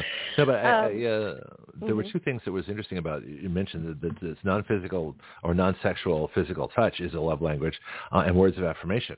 And it's interesting that the touch, they make a distinction between non-sexual and sexual, but the words of affirmation, they don't. So why are the words different than the touch? Why should you have words of non-sexual affirmation, or can there be words of sexual affirmation? Why isn't that a love language? So verbal affirmation for me, I'm a verbal affirmation girl. And if you tell me, girl, your breasts are so beautiful, that is sexual, but it also makes me feel good. Have I ever told you how much I love the way your waist dips in and your hips go out? Have I ever told you how beautiful your skin is? I love to touch it. It's so soft. That's sexual, but for me as a verbal affirmation love language girl, that works. I mean, I don't want to only hear that, but I mean, yes. Now, the reason non-sexual physical touch is because, let's be honest, if I tell you my love language is physical touch, and that means scratching my back, that means doing something for me that isn't also for you. And it becomes, if we include sexual in that, then we sort of get to a point with some people where they're like, well, you said it was physical touch. I'm playing with your nipples. And I'm like, no, that's not really meeting my needs right now. I really just want you to be giving to me. I want you to be rubbing my shoulders. I want you to be scratching my head. It's not always just grabbing my butt. That's not meeting my physical touch. That's all foreplay in the end. That's you meeting your need. Well, I mean, if you fill my bucket, I'm going to be giving it up. And that's usually how it works with women. When their bucket is full, they're very generous, Okay, let's get back to the gifts, though, because, we want to stay focused. So people can get their gifts. When have we ever stayed focused? That's the fun of this report. I know. We're never focused. We're scatterbrained as a Okay, so I love this idea. A cuddle blanket. So this is so great. We have Etsy these days. Etsy is our hero. Etsy, you can get anything on Etsy, but you can order fleece or velvety blankets that you can get your together picture printed on, or sweet messages or your names on it, and something big enough that y'all can snuggle together on the couch or in bed, and every time you snuggle with it, it's just your special blanket together. So that is another idea. Have you noticed that at Christmas time they always come up with the sexy women pajama ads that the guys are supposed to buy so they'll get great sex at Christmas? That's what it looks like to me. Have you seen these ads? You know the ones I'm talking about? Sexy pajamas is fun, but for me, this is how I would do sexy pajamas. I would do a basket. I would buy my own sexy lingerie, put it in the basket with oils, with dark chocolates, kinky toys, a jar of cherry. Just use your imagination, whatever you and your lover love. But know that is a gift I'm giving to him, because if he gets me sexy lingerie, unless I love that and I collect sexy lingerie, I mean, I'll be honest, just TMI maybe, but I do. And so if he's really careful in his selection, I might consider that a gift. That's more of an us gift, though, because obviously he's going to derive a lot of pleasure. But if I'm going to give him a sexy basket, which is another one of my gift ideas, full of things we can have fun with, and I might include something very kinky. Underwear? Are you going to put sexy underwear in your basket? Probably not. Maybe for him, but I think, knowing my man, if I included something really sexy that I'm going to wear, he would be very appreciative in a gift basket for him. Well, this raises a great point, because women say they want, feminine stuff and sexy lingerie. I remember Victoria's Secret was the big deal. I don't know if they're still around as much, but I think for guys, we think, well, you can buy the right sexy underwear or the wrong sexy underwear, and why risk it? I'd rather bring my partner with me and say, well, what do you want? Go ahead, Bianchi. And then we'll get to nowadays women don't wear any underwear at all. What's the use? That's I do. Yeah, but underwear is fun. It's one more peeling the onion, so to speak. It's like another layer for utility. There's underwear for utility, and there's underwear for feminine pleasure that makes you feel pretty, and then there's the kinky underwear. So there's different categories. If I'm going to give a basket to my man. If I'm going to give a basket to my man with underwear for me, I'm not going to have bare necessities, pretty lace that I wear every day. I'm going to have something kinky, crazy, and fun that is not something I would wear every day for myself. It's something that I'm literally going to put on to have a session that's super fun. So if my man buys me underwear, I would hope he would go into my closet where I hang my nighties. He would look at the silk negligee that's pretty expensive from Only Hearts. He would get it in a different color. He would get it in a different style, but he would take the time to look at something high quality if it's truly for me. Because if it's kind of on the kinky side, that's really an us gift. I don't know. For women, they're not going to feel, usually most women aren't going to feel pleased or turned on by a kinky underwear gift from a man. Again, I'm making a stereotype here, but there's a line that's crossed if it's for him or for me. What is a G-string? Is a G-string one step up or below a kite string? I don't know kite string, but I know there's the thong, there's booty shorts, and there's G-string. A G-string is a string that just goes right up the crack. A thong has a little bit more material coverage, and booty shorts kind of cover half the cheeks.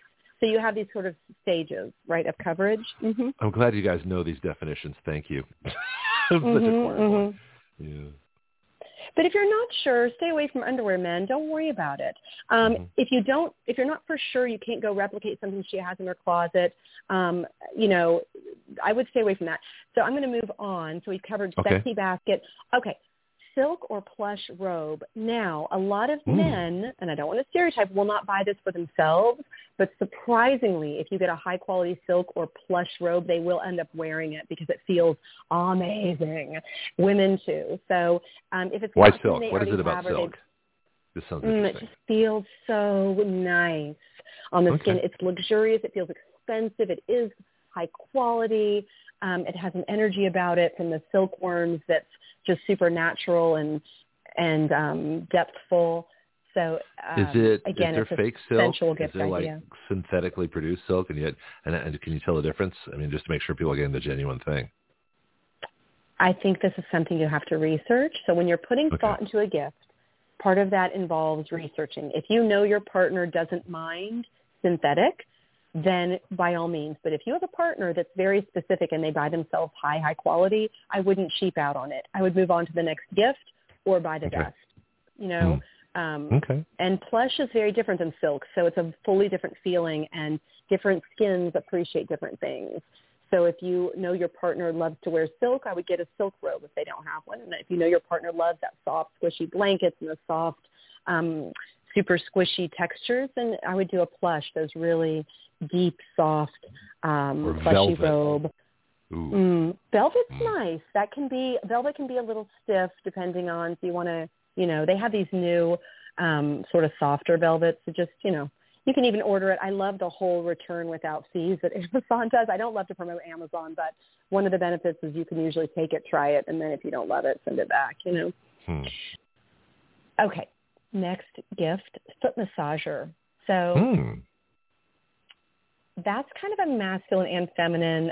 There's very few men that would be disappointed by those plug-in foot massagers, and now they have a nice one so you can turn it around and it goes all the way up the calves. So this, after a long day, is very appreciated by all genders, and they're very costly. Men won't get they're actually pedicures, very affordable now. Do men go get manicures and pedicures? I know my women friends are always talking about, oh, I'm going to get my, a mani-pedi, get my manicure, pedicure. And guys don't do that. At least most guys I know don't do that. We had this conversation this morning, Greg, literally this morning. The barista at the coffee shop I went to, we were talking about that. She wants her boyfriend to get a manicure because she said his hands are terrible. And he won't do it because he has this idea it's only for women.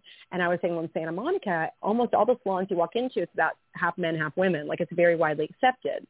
And then usually, and I don't want to make a stereotype here, but usually the women I know at the salon, if a man is getting his stuff done, they'll spend extra time. They're very indulgent. They're very flattering. It's really quite a great experience for men usually. But there's a blockage, right, Greg? For some reason, a lot of men won't go do it. Yeah. It's the metrosexual thing. We guys want to be guys. And but it's so therapeutic. Men need to be touched too, and rubbed in a non-sexual way, Yeah. So that's a great. So I have that on the list. Couples pedicures, couples massages, gift certificate. We do it together. And again, know your partner. If they don't really want this, then obviously don't do it. But if you think your partner would do it with you and would enjoy that, that's a wonderful present. Is couples pedicure, couple manicure pedicure. And you can even do it privately. It's just a comment you were saying earlier, but when I think about it, the people that have cut my hair for my entire adult life have always been women. I don't know if that's a choice or just I like the way they cut my hair, but it just, it's kind of cool. So it's sort of like my version of the manicure pedicure, because I can't see doing that for me. I can get hand lotion, my hands will be fine. I guess you can get foot lotion too or something like that. But, just all those extra details. I don't like fussing over myself much. Maybe a mustache. That's about it. But I think guys we just don't think about fussing over ourselves. And if we're a little rough around the edges, then we're just a little rough around the edges. But the girlfriends, partners, wives, et cetera, can suggest things. But do you think that there's a problem sometimes women suggest things, and that there's well, if you're a real man, you wouldn't mind getting a pedicure. I said, well, that's got nothing to do with it. I just don't want one. So I can see where you get some almost conflicts of that. Have you had that discussion? Just out of curiosity. I think it's nice if you have a relationship where even if there's something I wouldn't normally do, I'm willing to try it. Now, if I really have an aversion to someone else touching my feet, like either I'm very ticklish or I'm very private, if there's an actual legit, reason, I understand. But if it's just because, I haven't done it and I have this idea in my head of that it's feminine, I don't know. I appreciate a partner who's a little more open-minded and willing to try new things, because that translates to other things also. That translates to adventures and travel. So I feel if I say... I have adventures and travel. I love adventures and I love travel. But go I with can't me see myself one getting a time. pedicure. Will you go with me one time, when not a lot of people are in there, and just try it? And my partner has no real solid reason to say no. Okay. I don't know. That's interesting to me. Why? If she wants you to, and she thinks it bring you pleasure, and she wants to share an experience with you, why not just say, okay, I'll try it one time. If I don't like it, don't ask me anymore. And then there you go. I don't know. So my version of that would be, what do you mean you don't want to do airbags in a jet? Try it. You might like it. You might love being upside down. Airbags in the what? 20,000 feet in a jet.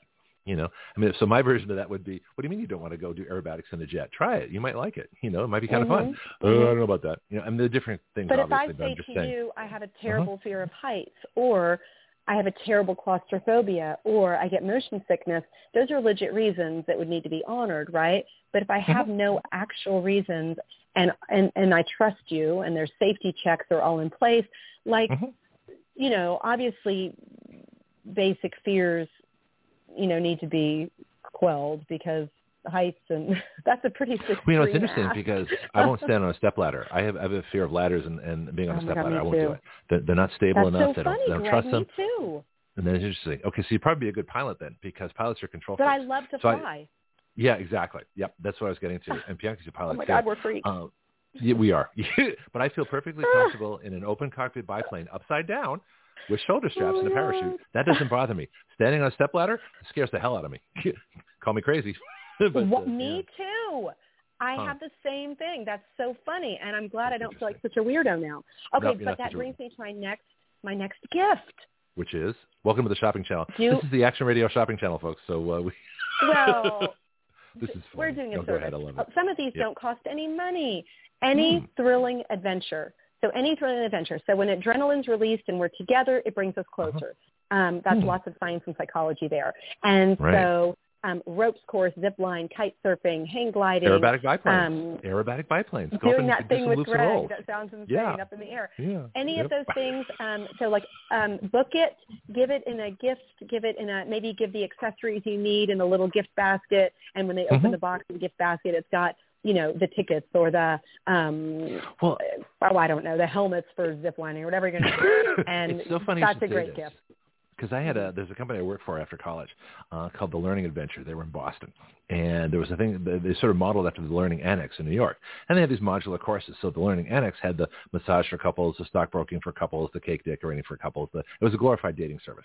So they hired me to bring a little more adventure to it because I was already a licensed pilot and I had been to Europe, on my own for 3 months. So I had a pretty good sense of adventure at a fairly young age. And so I brought in aerobatic biplane rides, cliff climbing and rappelling, and massive galloping horse steeplechase stuff. And we had all these different adventures. It was hysterical. And then at Christmas time, I do hay rides and play music and serve, hot chocolate and schnapps. We had a good time. But the point was that couples, they do love adventures. And so that's a whole area that I don't think people think about. But the zip line, especially if you can do it together, hot air balloon rides, all these things, windjammer cruises are fabulous for couples and fabulous gifts. And I saw people get closer and have fun and do things they'd never thought of before. And in fact, one day when we have time, I'll tell you about the elegant bar hopping tour and the sleazy bar hopping tour, which are two adventures that I created. Oh yeah, okay, yeah. Those are funny stories, but they take a little time. Anyway, back to your gift. Well, I'm gonna post our gift ideas on your page, so maybe you can add to it if you'd like. Yeah, that'd be fun. Yeah, okay, please. Let's see. So we have foot massager, and I'm going to put the links also because I found great foot massagers and great Life this and is a Health wonderful Coaching page. Yes, the Action Radio Life and Health Coaching page. That's where you can find stuff. Plus Dorothy's own Facebook pages and websites. But yeah, that's where you go. Okay, back to you. Okay. So I love this idea so much. Coupon book. And when you do a coupon book, and I'll tell you how to do this briefly, but you want to keep in mind, again, your partner's love languages. So when you're giving coupons to them, you can pepper in all the love languages because usually on some level we all have a little bit of all of them, but make sure you highly focus on their top 2 love languages, which that quiz, of course, is available online, the 5 love languages. Really important to meet their love languages and fill their buckets on the daily. And this coupon book is a perfect way. And there's a genius lady online, independent small business, who will make you a coupon book, a custom coupon book. All you have to do is come up with your own ideas, and she'll put it together in a very cute coupon book. And I'll post that link. But I don't know her at all, so I'm not getting any kickbacks on this, but it's beautyandbedlam.com, homemade coupon I don't mind book. if you mention folks, commercial folks, but do ask them if they want to donate to Action Radio. You can do that. Okay. So feel free. In fact, that Amazon, any of those folks that you want to mention, any of those companies that create, sexy underwear and things like that, talk to them and say, hey, see if they'll sponsor your report.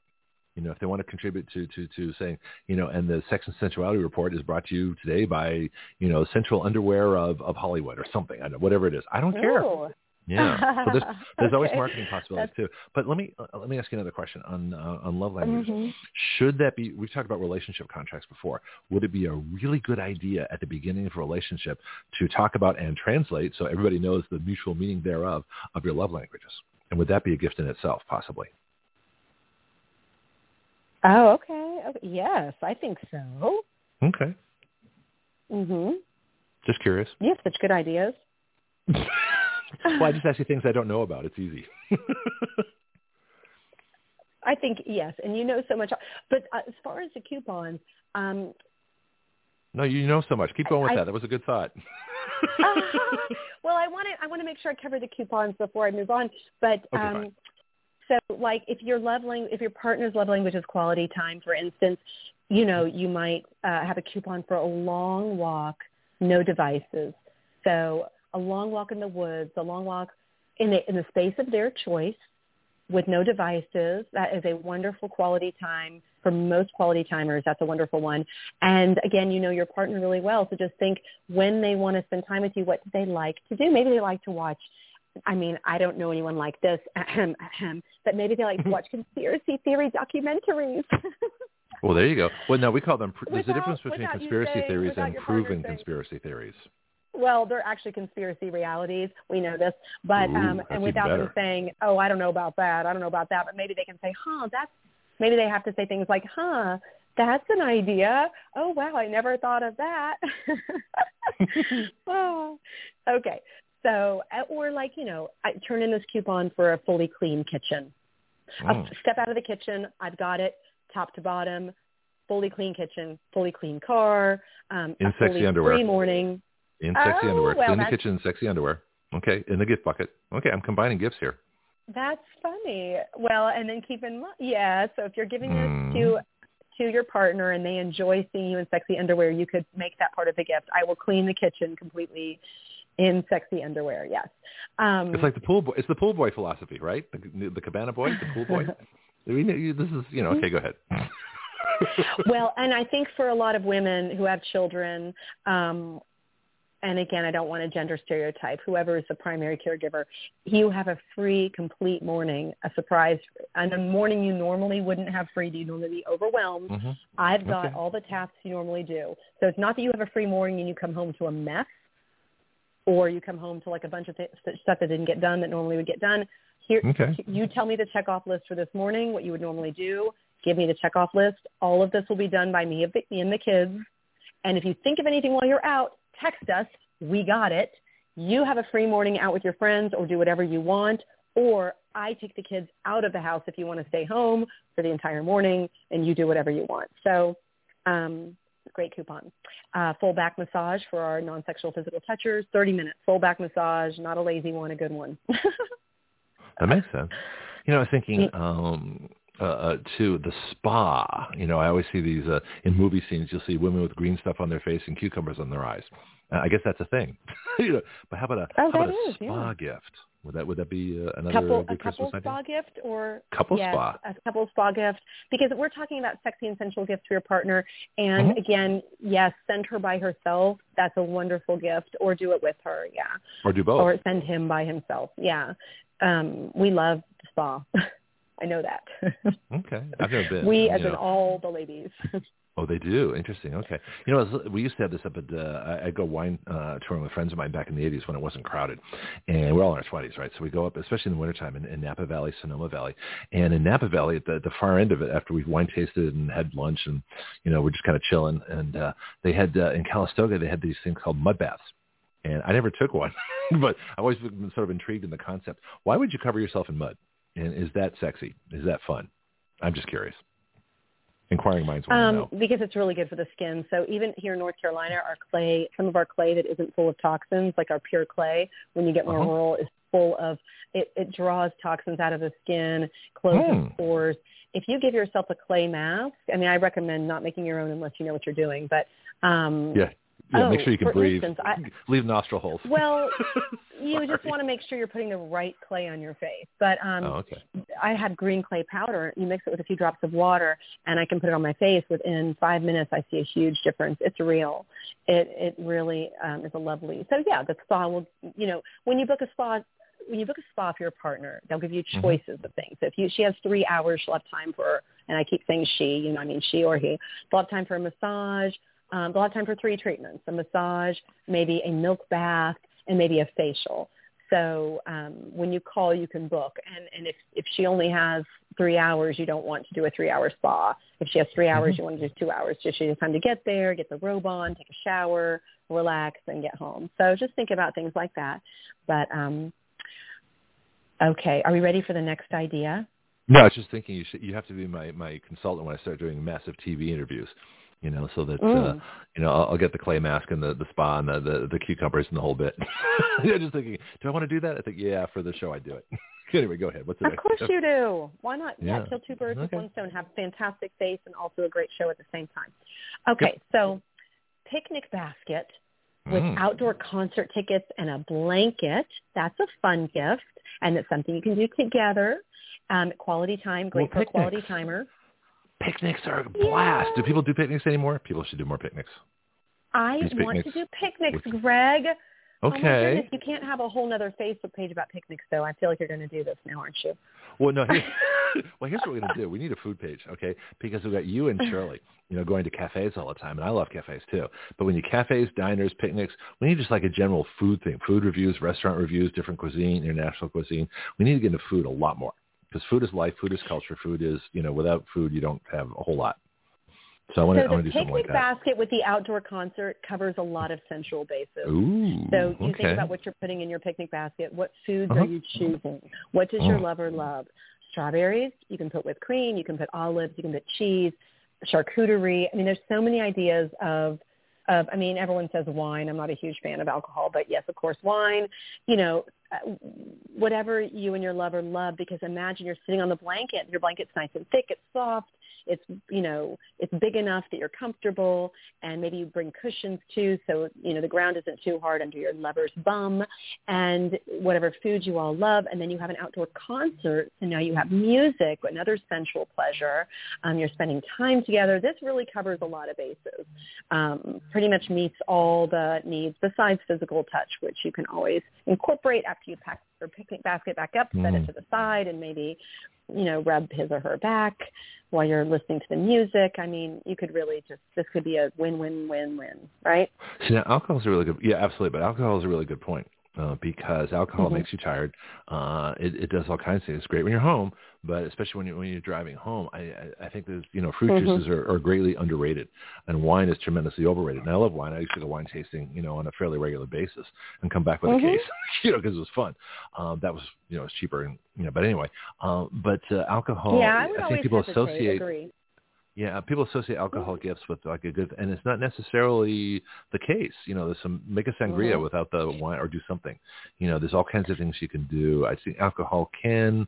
Yeah, I'm always a little wary of it. Well, just last night, my friend and I had this conversation that she's like, we need non-alcoholic bars with like elderberry and bitters, and there's so many ashwagandha. There's so many plant medicines that like increase your libido, increase your energy, that taste amazing. You can make them beautiful, and you can even add in your picnic basket research and make your own bottle of libido increasing delicious drink. I mean, I'm not a fan of sugar, but add a little honey, add a little sweetener, make it special. Honey's good for you. Add a drink that was quite special for this picnic basket. Okay, so I've got an idea. I just, how my brain works, like on rocket fuel overdrive. So here's a business for you if you want to start one. Start an energy bar. And the energy bar, not the energy bar that you buy in the store, but an energy bar would have drinks that give you energy. You'd have your libido drinks, you'd have your workout drinks, you'd have your romantic evening drinks, you'd have all kinds of things. You'd have drinks tailored to situations rather than, exactly what's in it with crazy names like, Cosmo or whatever those Cosmopolitans or Lemon Drops or things like that. You'd have romantic evening, you'd have moon over, I don't know, Paris or something 100%. Like that. 100%. Greg, this is coming. So my favorite little coffee bar in Ocean City, New Jersey was called Golden Buddha, and then she went and had some kids, and she closed it down. But she was way ahead of the times. And first she was a yoga teacher, and then she opened up this coffee bar in her place. You walk in, you sit down, and I say coffee. It wasn't really coffee. You sit down at this beautiful table. You have, quote, baristas, but what they actually have is roots, flower petals, powders. And say it's a certain time of the month, I can order a hormonal drink, and it's a beautiful hot beverage like coffee, but it's made with coconut milk, some powders, some lavender, some tinctures, and it literally is medicine. It is a medicine, and it's delicious, and it smells amazing. And you're sitting there sipping it, and they had it. You name it, they had a drink for it. And they did it right. And I said, oh, my God, this was like 5 years ago. I said, this is the next thing. If Get her I on the had the show. time and the money, I would do it. Are you still in contact with her? Oh, my gosh, no, but I probably could find her. Yeah, let's get her on the show. It's a genius idea, and it's going to start happening. But there's, the energy there's bar. money in it. Okay. People will pay for that kind of stuff. Yeah. Okay, so that's our picnic basket idea, and we have a lot of ideas coming off of that, which I love. Okay, and we did the thrilling adventure. This is a super fun thing off of Etsy called the Love Battleship game. So just look it up when you get a chance. I love games, and a lot of people grew up with games. The family is big on games, and games just feels like home to them. Playing games with someone just feels like home. And so this is a quality time. It meets It meets I can't wait the to hear playfulness inside of us. I can't wait to hear how you're going to make a sinking battleship sexy. This is going to be good. Well, look it up. I'll put the you sunk my battleship. On. That's so hot. Oh, hit me again. Oh, this is great. Sorry. Yes. So help me out here. Yeah, it has little when you sink a battleship, it has little things you have to do, and there's a printable version also. It has, I don't know how much I can say on the air. It has, sex positions. Yeah. Considering what you've said on the air, I wouldn't really worry about okay. it. Like I said, go for it. I mean, this is a known report for being completely open. And I was going to make torpedo jokes, but I'll save those for now. Anyway, go ahead. Tell me what what you were going to say. Positions? Well, so there's warning given. Fair warning given, folks. Here it comes. In this game, there's foreplay cards. Foreplay is hugely important, and I think a lot of couples who are busy and have gotten into routine, it is true. It's cliche, but it's true. Kind of forget about foreplay. They kind of get to moving on to the meat in the dinner, before the appetizers. And so this game is sort of kind of making you slow down and take your time. And it's okay if you don't have time to finish, come back to it later.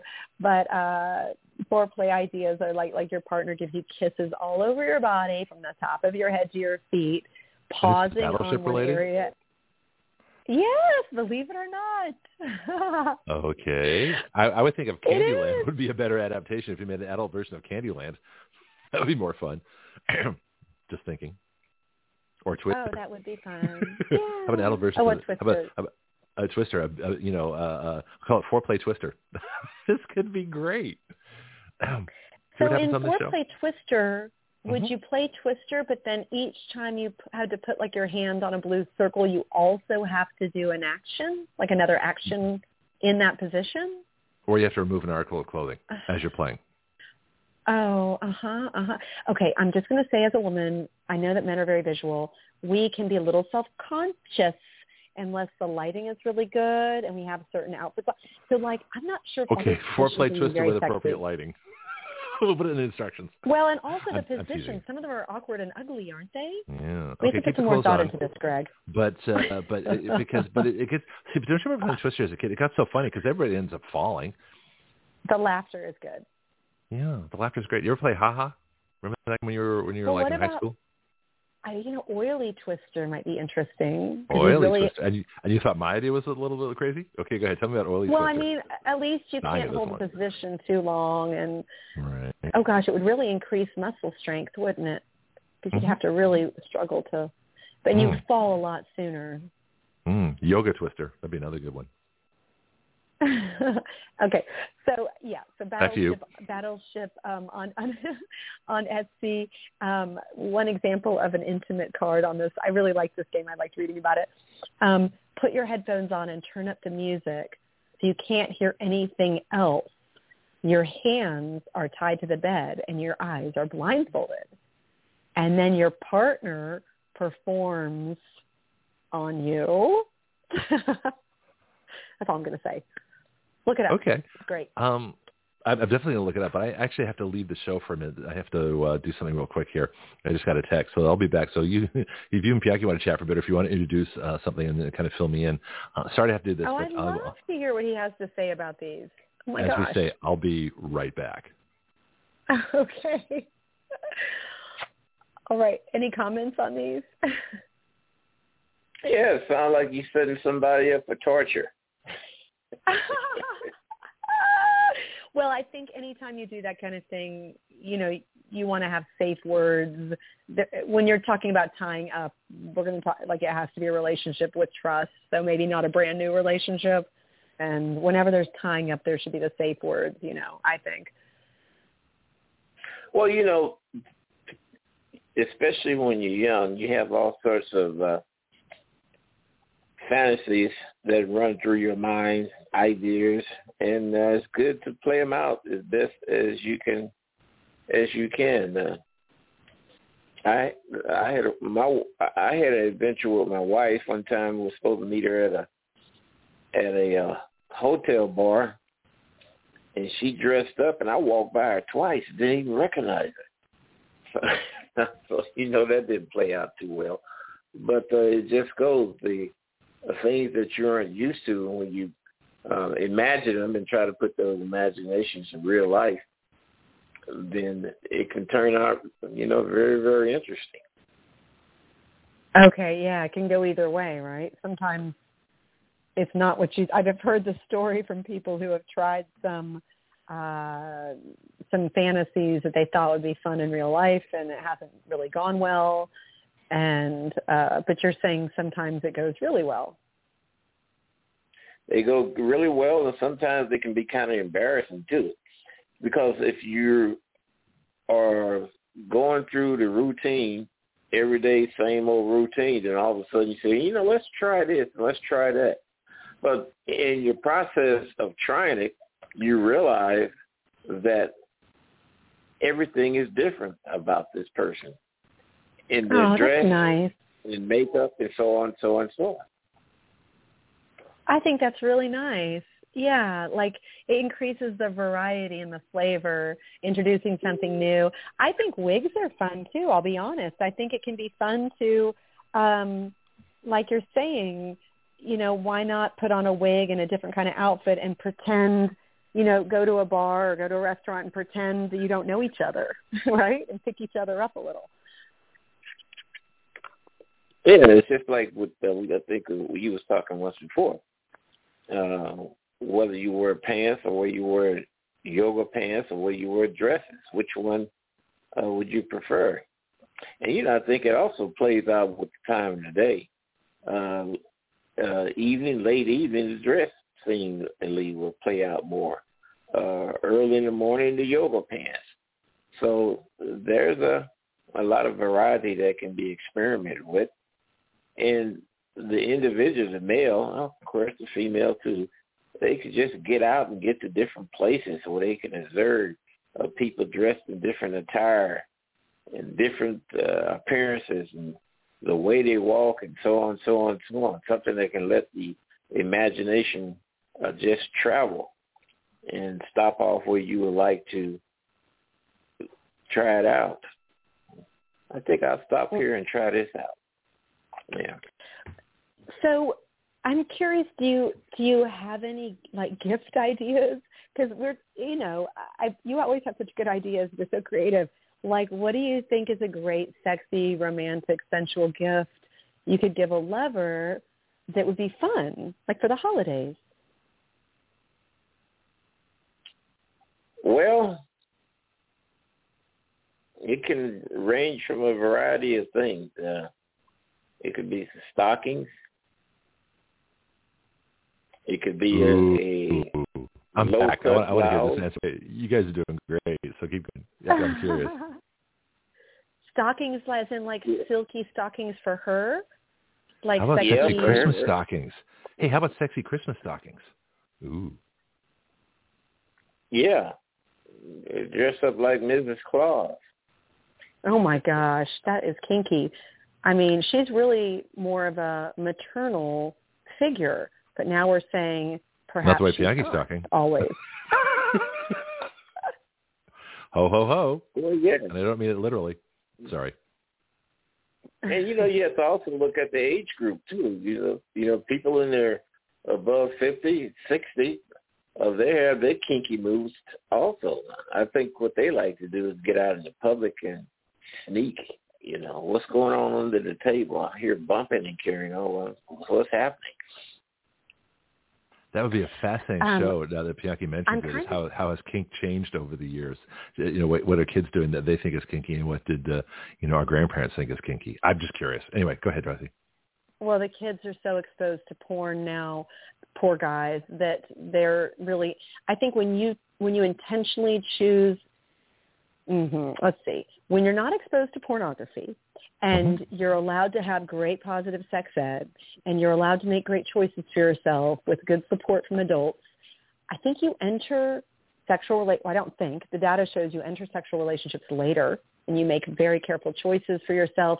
And also your kink tends to come slower and be a little more gentle versus getting it all thrown at you at a young age and really having your entire sexuality defined by extreme kink, right?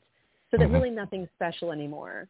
I mean, so I agree with you, Greg. It's probably changed drastically. What was, we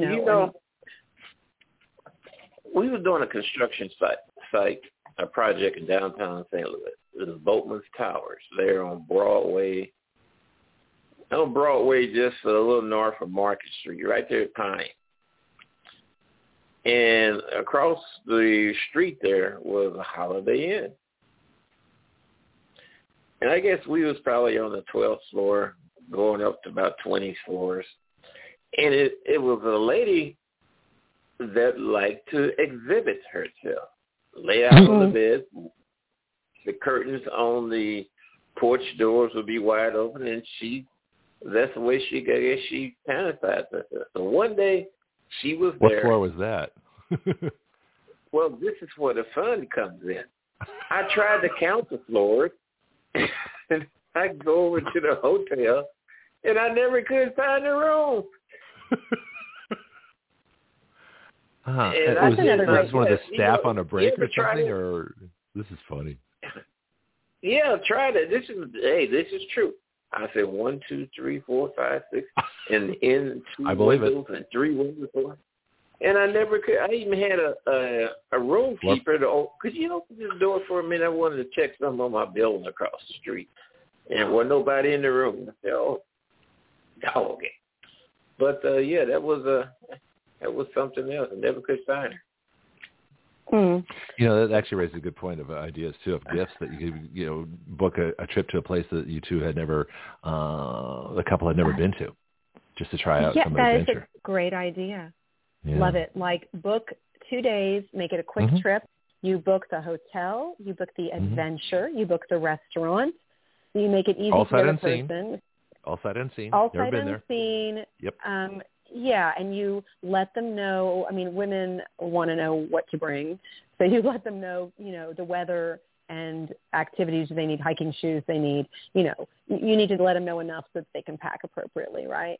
Well, no. Yeah, you that's say super if fun. you've got some money, you say, "Look, darling, I've got a credit card. Whatever you don't bring, we'll get there."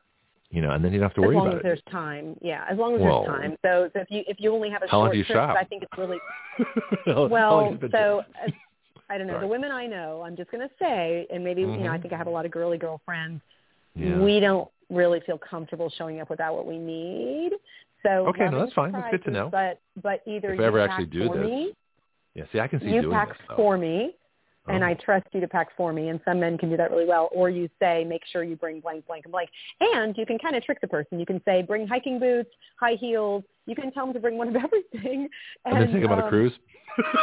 I mean, yeah, exactly. Right, exactly. So that could be fun also. But most ladies I know want to be well prepared. They want their stuff. So, just keep that in mind. Be sympathetic. So, yes, the 2-day adventure, I love it.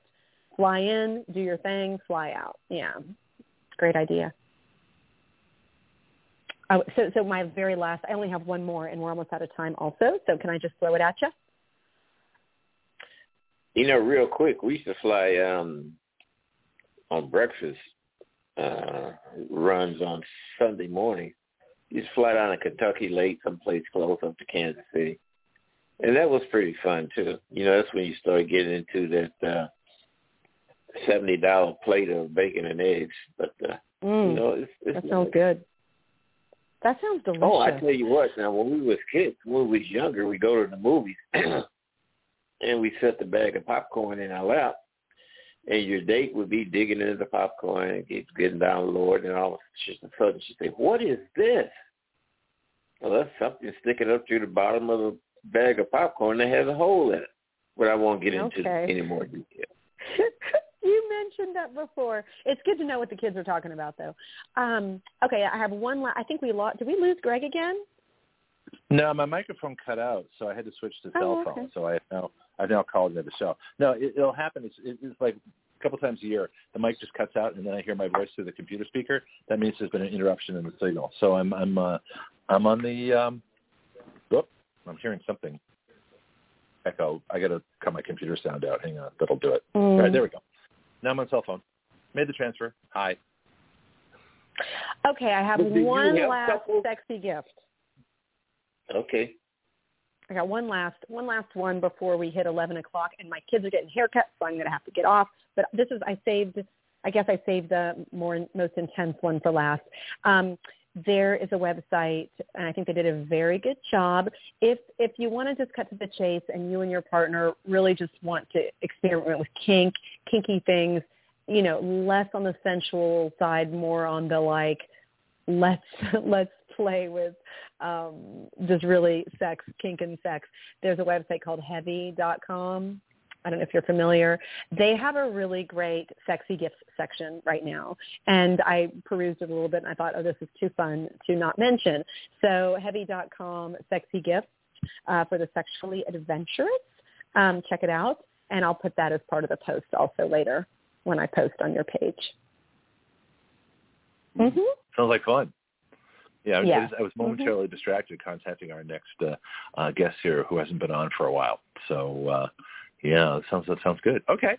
So if you want to sum up, I'll actually take a break now. I'll see if we can get Heather going here pretty soon unless something happened to her. She hasn't been on for a while. Usually when folks have been on, my goodness. They sort of lose the whatever it is, the thing. Oh, there she is. Okay, I was wrong.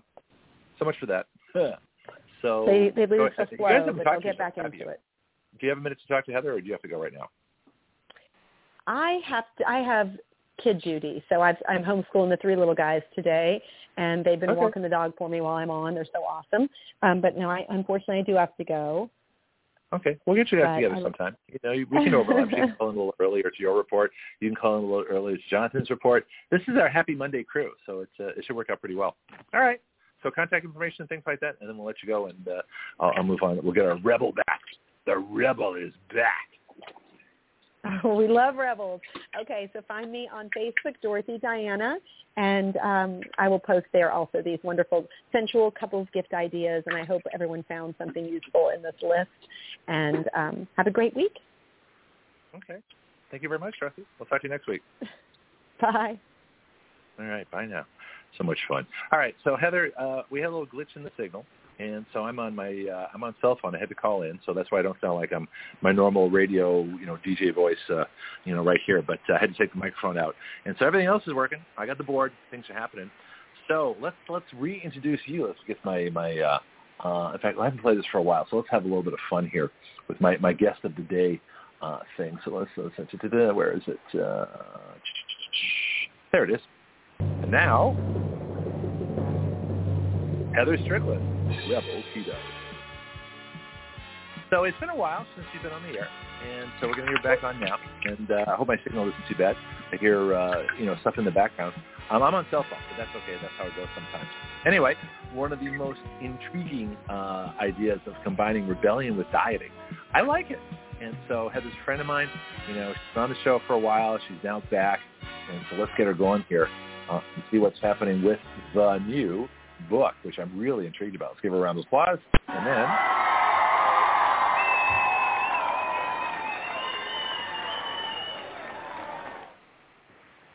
Hi, Heather. Welcome back. Hey, Craig. Thanks for having me. Can you hear me okay? Yeah, we can now. Yeah, like I said, we got a bit of background, but we're having a little technical difficulties. I'm still after Blog Talk to put levels, so that I know when I'm broadcasting out, when I'm not. But all of a sudden, when people aren't talking to me anymore, I know it's a problem. And so that's why I called in on my cell phone. Yeah, so the cell phone's got plenty of battery, so we're good for the next, for the rest of the show. So, yeah. So how are you in your crazy life? And you book author? Have you been on tour yet? Well, I'm doing. What's going on? No, I've toured up and down the beach just a little bit. no major tours. Okay. I'm a little upset that I missed the sensual couple guest idea portion of the show, but I was working with an air conditioning thing that was out. So, yeah. Podcast. Hey, listen, look at the bright side. You get to work on an air conditioner, in the middle of winter. So that's actually as of December 21st. That's pretty good. Most people in the country That's right. air conditioner. That's right. In Minnesota, they're jealous that you're working on an air conditioner in December. So look at the bright side. And that's correct. It's unseasonably warm here in Florida, so yes. But they did get it fixed, so we're good. And yeah. Okay. Yeah. So, well, I love the fact that I moved here for unseasonable warmness. I spent 30 years in California. Well, I love California because I love the idea that it was 55 in the winter and 65 in the summer because we had the fog rolling. That's kind of cool. Right. But now it's getting colder because the world's getting colder. People don't realize with the sunspot cycle and everything else. So it's actually getting cooler. So that's why it's part of the reason I moved to Florida, because I know when the rest of the world gets even colder, I want to be here. So this is a good thing. Right. Yeah. It is a good thing. Okay. Yeah. So what you been doing since we last talked? Yeah. So you're an author now. Books out? What's going on? Taking care of life stuff. And I'm signing books, selling books, and talking books. Now that I can segue back in from the life stuff that I have checked off my list. So kind of went like divorce, get child assessed for autism treatment at Florida State University, and return back to career. In that order. Yeah, no, people don't realize that, that nothing ever happens in a vacuum. And so let's just put this together. So divorce, child, book. This is a lot at once. This is a lot for anybody, especially a first-time author. It is. So what would the rebel do when all these things are thrown at you at once? How do you handle it all?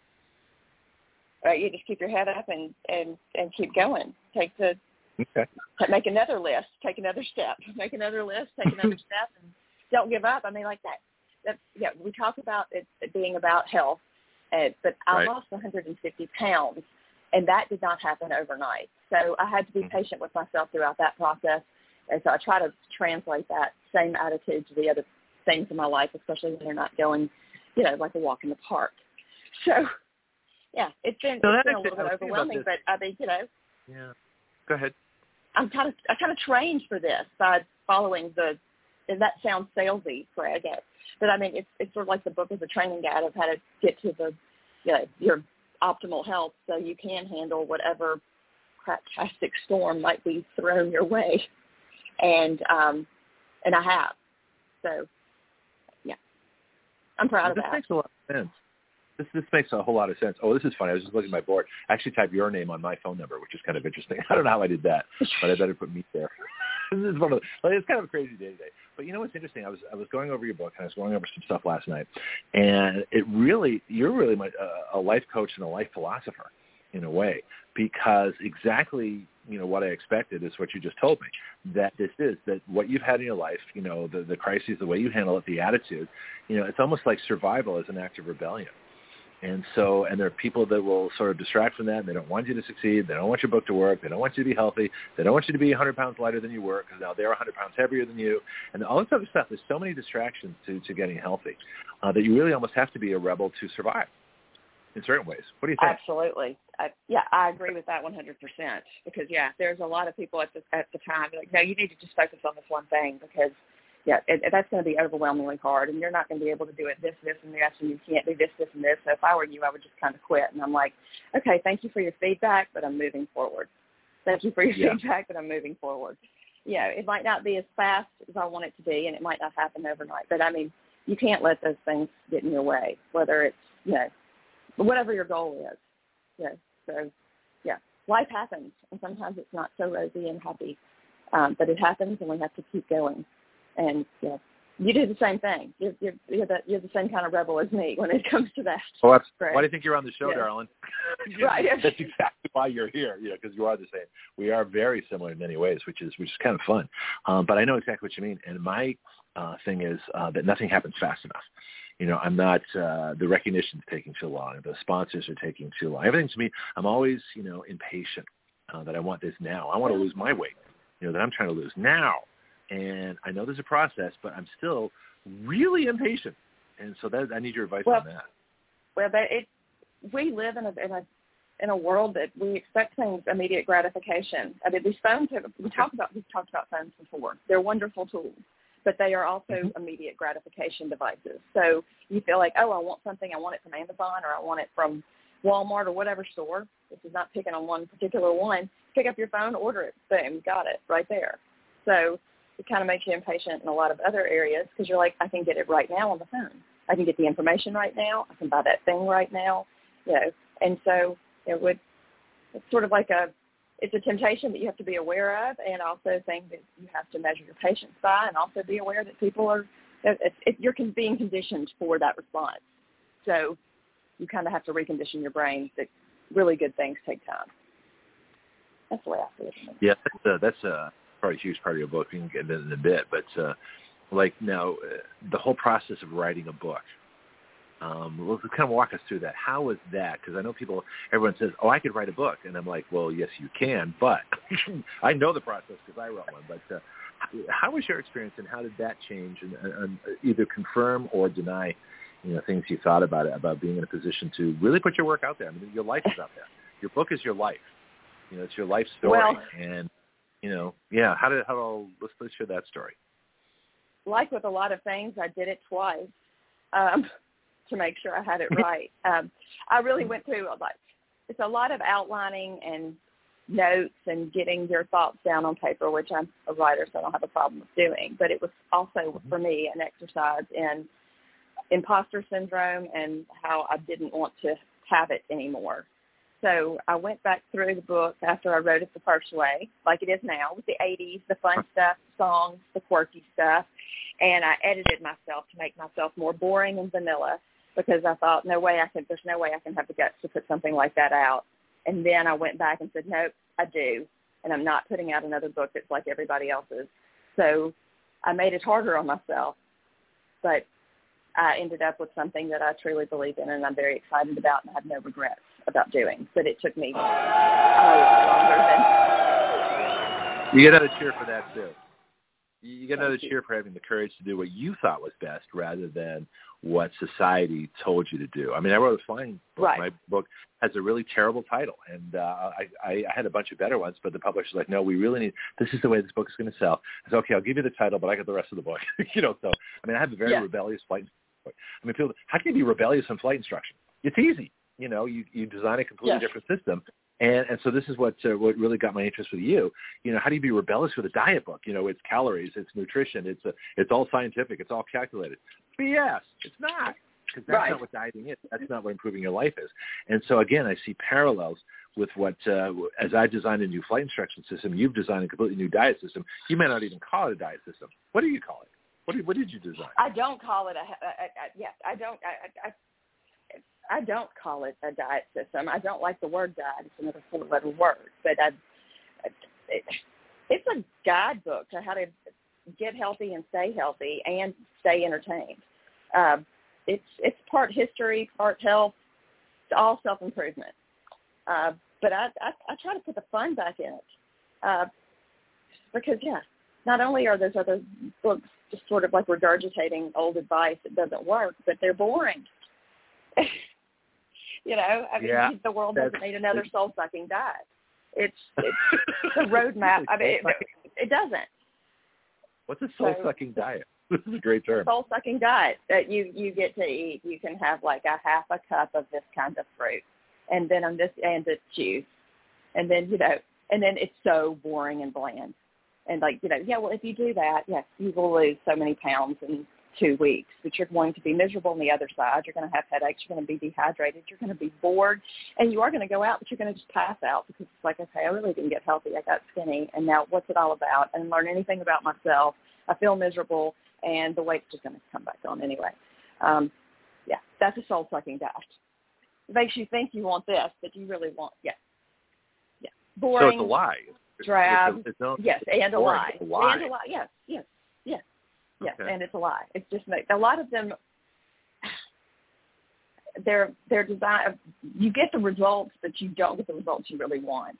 You kind of need to read that fine print. Okay, lose weight, but what are the side effects of that? Side effects may include, passing out because of you're starving, not really understanding why you want to be a certain number on the weight, not knowing if that is your ideal weight, not knowing what to fill your body with. It's quality, not quantity. But when you're counting calories, so it's sort of reimagining the way you get healthy and lose weight without using the D word. Okay, I won't use the D word anymore. I got it. Okay. I had this vision as you were talking. I was imagining a roadmap where you've marked your destination, but the map, the GPS takes you on all these different courses, so you never get to your destination. That seems to me what most of the D word things are about. They bring all these complications and calculations, manifestations and all this different stuff to you, and you're never going to get there. You're never going to get there this way because the map that they've given you is not designed to get you to your destination. It's designed to take your money and keep you miserable so that you'll keep paying your money. And I know some people do. I've seen the ad. I've seen the before and after. It works for some people, unless they're already thin to begin with. It's designed to get you to their destination where they want you to be, which is in their shopping cart. So tell me, what's their destination? So their destination is to get you to buy into their business model. I mean, I would like to think that maybe they're trying to do the right thing by the right people, but it is my suspicion, and I've seen it happen, that it's get a buy-in, get a nibble, give them a freebie, then get a buy-in, get a nibble, and then show them all these amazing before and after pictures of people that maybe did, maybe didn't lose weight. We don't know. Their names aren't printed, to protect their privacy, and then give us your money, and then we're going to have your email.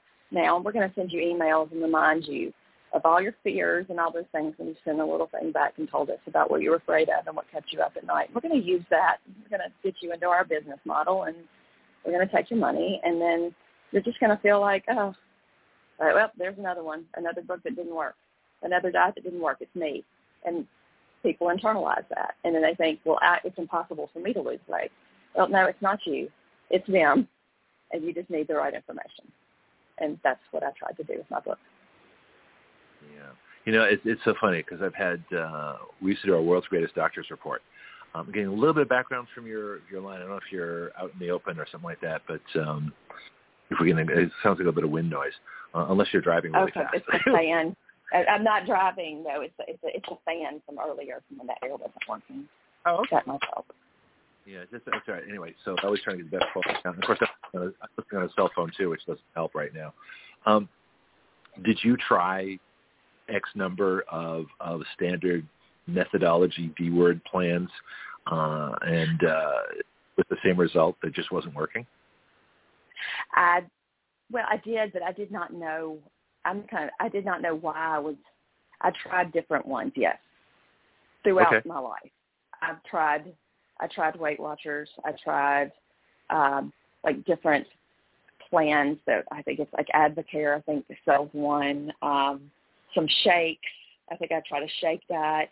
So the answer is yes, I did, and to no avail because it was either I didn't really understand what I was putting in my body and why.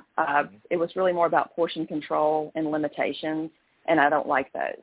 I really wanted to understand the full picture of health and understand exactly how I could do this because I knew I wouldn't be able to be on like a rigid, strict anything for the rest of my life. And I knew that I would not be down doing macro math at every meal or calorie calculation at every meal. So it's like, okay, if you're going to help other people do this, you got to figure it out. And my daughters were a huge part of my inspiration also because I did not want to be a part of a diet system or a book or writing a book or a system that made them feel like they had to become a number to be successful. It was a book that I think I said this to you before, a diet book. I just used the D word there that Gloria Steinem would be proud of, that didn't put women, on the scale to prove their worth. That is a really interesting question. Have feminist groups, women's groups, have they reviewed your book? Have they heard of your book? Have they seen your book? And if you got your book to them, do you think they'd review it and talk about it and write about it? And what kind of response do you think you'd get? I would love to hear it. I'd love to know. That's a great idea. I think I might work on sending some copies out. Yeah. Today, because I think that's feedback that I would love to have. See if that would tell me if I did my job or not right there. Because it's not a diet book. It's a life philosophy book. I mean, what you've done is so much more than just the D word. I mean, the D word is a means to an end, but it's an attitude. And I think you and I have probably been rebels our entire lives. And so there's certain people, I mean, I'm sure there's certain people that can follow the formulas, that do they become accountants and they become very logical people and they have great, systematic things for their lives. I'm just not one of those people, and neither are you. And I think a lot of people, it's hard to follow a system. And again, the first thing they're going to do is blame themselves if it doesn't work. But just as in flight instruction, when all my students were making exactly the same mistakes, and you've probably seen this too with D-word plans. I think I expressed it. That was kind of funny. But when I noticed that all my students not only made the same mistakes, they made all the same mistakes that I made. I said, wait a minute, I'm a certified FAA flight instructor. I know what I'm doing. I've been told I'm an expert now. I've been told I can teach this stuff. And I'm looking at these mistakes and I go, wait a minute. And that's just when you have to question what you've been taught. And so what I did, actually, this is kind of an interesting parallel. Let me see if this works for you too. What I did in flight instruction about a year into it is as I went back and retaught myself how to fly as if I knew nothing about it. And I got an old book called Stick and Rudder, which was written by when pilots were really flying airplanes, when they would spin and do all kinds of things that were not required anymore. And these are the pilots that learned to fly and then went off to World War II. And what I found was that when I retaught myself how to fly, I could see all the inadequacies in the flight training system that I didn't see when I was within the box of current methodology. And so by going to a different way, a different philosophy, and actually experimenting on my students, I created an entirely different way to learn to fly. And that's my book, The Complete Guide to Flight Instruction, which I've now shamelessly plugged. Feel free to shamelessly plug your book too.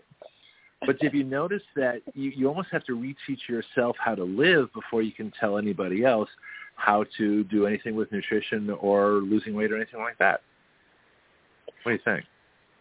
Yeah, well, absolutely. Well, we talked about imposter syndrome at the very beginning of this conversation, and that is something definitely that, you have to be able to have walked in the shoes of the people that you're trying to help in order to be able to see all the different problems that they face, like you're saying, and be able to, and so that's sort of like, okay, let's see if this source is a reliable source. And you are, because you knew how to fly a plane, and then you looked at it from a different perspective.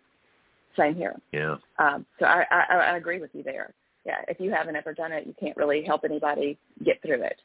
And I don't know if there is a lot of fraudulent flight authors out there, but I will tell you that there are a few that I know of, people that write books about these types of things that have never had to lose. They've never struggled with weight, or they're currently struggling with weight, but they're just writing under another name or something, only doing those chin-up pictures of themselves and giving advice to people without any life experience at all.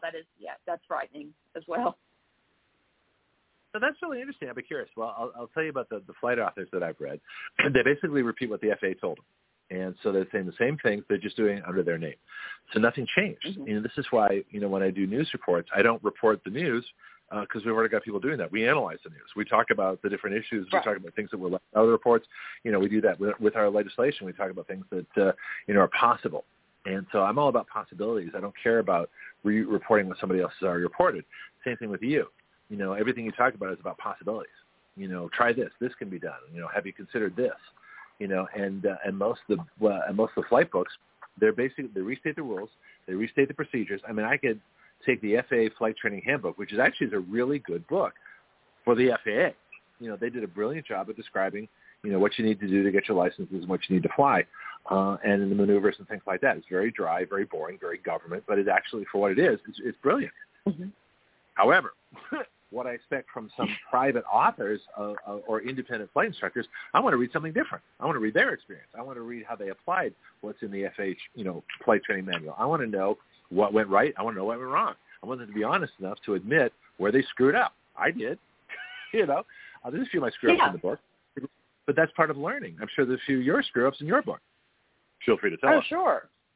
Oh, yes. I mean, I don't know if I do a whole... Oh, my screw-up test? Yeah, absolutely. Well, let's do that, and then let's find out what you think of some of the other books, because it might be interesting to analyze. I mean, be bold, be brave. I don't care. You don't have to name names, but if you can name characteristics of what's wrong with those other books. I know what's wrong with the flight books is that they parrot the FAA. They haven't accomplished anything. They haven't changed anything. They haven't revealed anything. They haven't added to the conversation. They've just repeated. What do you find? I'll just say what I have found is that it was in a different country, so I won't. But the people that had for the number one diet book in that country that year were both facing serious obesity issues and cardiovascular disease, and that was their claim to fame. And not only were they not people that were successful, which they had led people to believe they were successful on this diet, and you could be too, but it was also meals like carbohydrate-laden pizza casseroles, literally just under the label of a diet book. And I thought that was very, yes, and I know. So that was the first time I'd ever known someone could do that was even legal. But I found out it was, and it took me a couple of days to get over that. So yeah, that's when I say fraudulent, I mean like, wow, this information is not correct, and you're lying about who you are. I don't like this at all. I don't like the way this feels. I think maybe that might have fueled my fire to actually maybe do more to make sure that I was capable of giving this advice to people, because it's your body, it's your health, it's serious. Anytime you're telling somebody how to take care of their life, it's a serious thing. And I didn't. That was about 5 years ago, Greg. I did not know that people could misrepresent themselves like that. That they were out there, but they are. Oh, listen. The first thing I learned in my life is that if it can happen to me. And I learned that when I started World War II, and how the Germans didn't, think that Hitler was going to be bad, and they had this horrible thing happen to them. And I looked around the countries, and the first thing I noticed when I came to the United States as a young teenager is that the government is huge. And I thought, well, if the government is huge, they can take over everything. And of course, now it took 40 years, but this is where we are. 50 years. Right. Sorry, I'm older than that. but that's okay. You see things. You see abuses, and you see the endless repetition. I'm sure you see this in the D books. Those come D books. The D books, yeah, about the same stuff over and over. They're basically repeating stuff from maybe 20, 30, 40, maybe even 50 years ago. They're not breaking any new ground. They're not revealing anything. This well, tell me, what did you find? I'm curious. Yeah, that particular story I just found that was. What's criminal? What they were passing off. That's almost medical malpractice. Well, you misrepresent yourself. You say you've lost, and I'm not fat shaming here, but it's like you are not into health. But you're saying you are, and then the information that you're passing off is not accurate either. And it just really beat all I had ever seen. Just the pasta, the casseroles, and I thought, okay, this is illustrating a problem. People are buying it because it's too good to be true, because it is. You can't get healthy on this. And then also, but people are being misled. And that's one thing that I'll do these shows and talk to you and talk to anybody. I don't have a major advertising budget to spend. So sometimes it seems like he with the biggest ad dollars gets, the market share of, the lion's share of the market. Whoa. I don't have that I don't have that to be able to get the word out to people that, this is, legitimate information that you need. When Action Radio gets big, your book will get big because you're part of the family. So I'll be doing my bit. And I fully intend to be, multi-million listeners worldwide. And so this is where I'm headed. Well, I just want people to know that this is out there, and that people are that. It started with the label reading, I think, and we talked about that, about all the different names. I think there's over 70 aliases for sugar.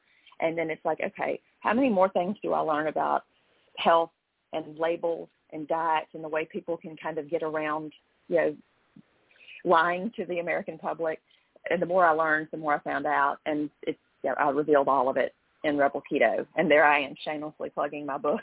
But Rebel Keto, keep doing it. That's what I mean. You can shamelessly plug it all you want. Right. Yeah. Here. But that's yeah.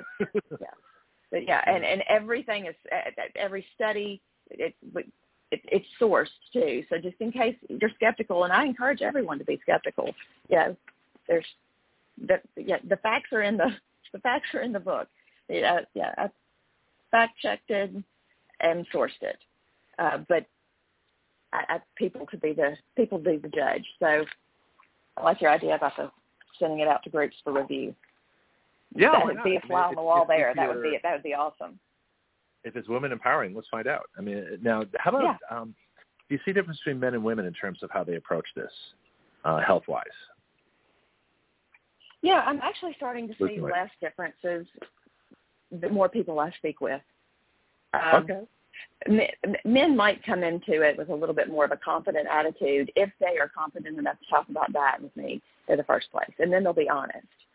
But we're really a lot more of we're the same, just our bodies are built just a little bit different. But same advice applies for both men and women. But I've kind of changed my stance there on that since the book has come out, because I've talked to more men that are actually literally, they're sincerely more concerned about the way they look. They just don't discuss it as much as women do. And I find that interesting.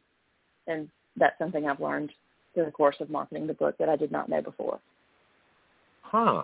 Younger men or older men? Because I think younger guys are more concerned about looks than health, or as concerned. That was younger, but no, it's not.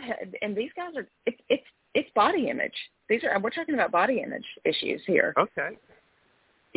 And let's break some ground. I think it surprises me that it shouldn't, but. But yeah, you don't hear about that as much.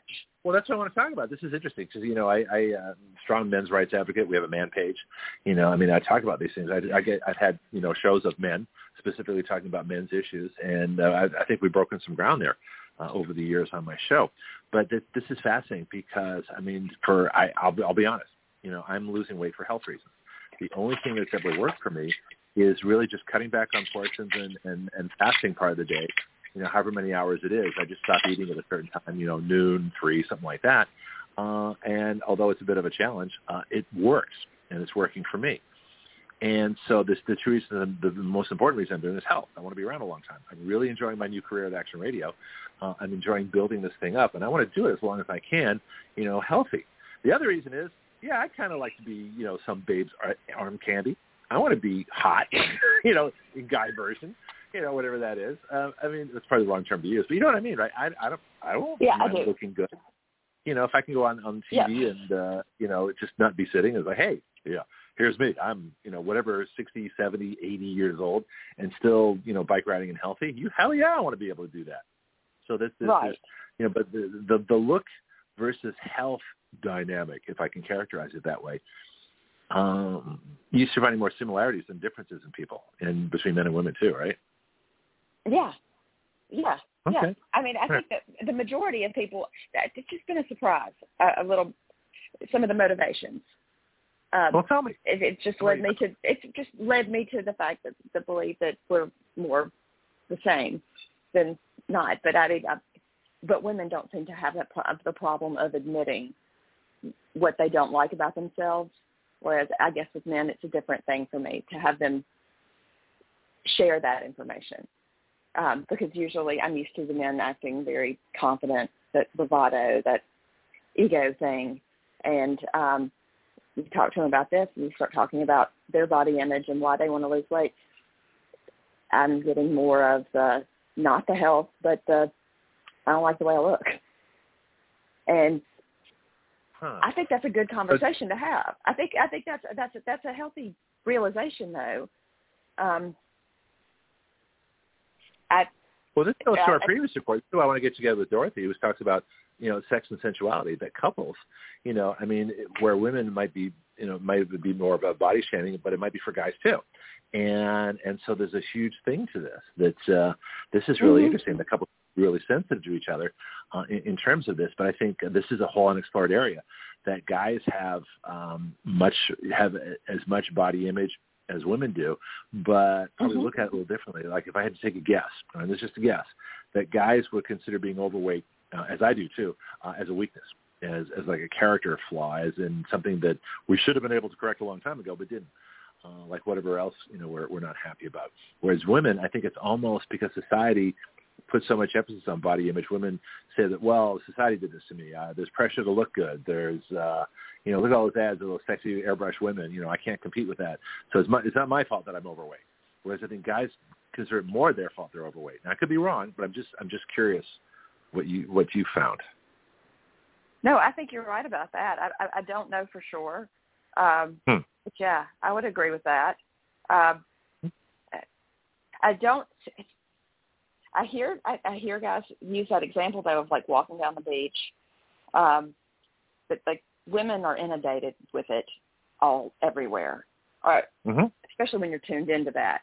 And I don't know if that was because I was a woman or I am a woman, or if it was because I have daughters, but I was very in tune to the fact that it seemed like it was just the filters, the pressure, the airbrush, all of that, what on TV. So I was tuned into that as far as women go, not so much for men. So this has kind of shifted that a little bit. But it is, I mean, y'all, they do the same thing with the filters and for men as well. This guy image stuff is usually sports related or something else. But a lot of it is, the manly man guys, where are you going to find them? And, sports entertainment, different places like that. And I remember the old comics when I was a little kid, 5, 6 years old. They had these Joe Weider, who was like the bodybuilder. Don't be a 98-pound weakling. Don't let the bully kick sand in your face. And this is, reading comics. So even as a boy of 5 or 6 years old, I'm reading body image stuff. And I said, I'm supposed to look like that, So when I grow up, I'm supposed to have shoulders out to there and a waist that's severe and whatever. It was just fascinating. That I think it's fascinating with guys a lot earlier too. And I always like doing this too. I like because I have so many women on the show talking about wellness. I don't have a lot of guys talking about it, and so I like to explore this side of it because it seems that more women will study this. More women will, my wellness women. I didn't have that many guys. Yeah. It was mostly women. And so, but there's another side to this that I think if we bring the guy perspective in, do you have a chapter on weight loss for men, for example, or would that be something in a revised edition? That would have to be a revised edition because I don't have anything for women or for men. It is for everyone.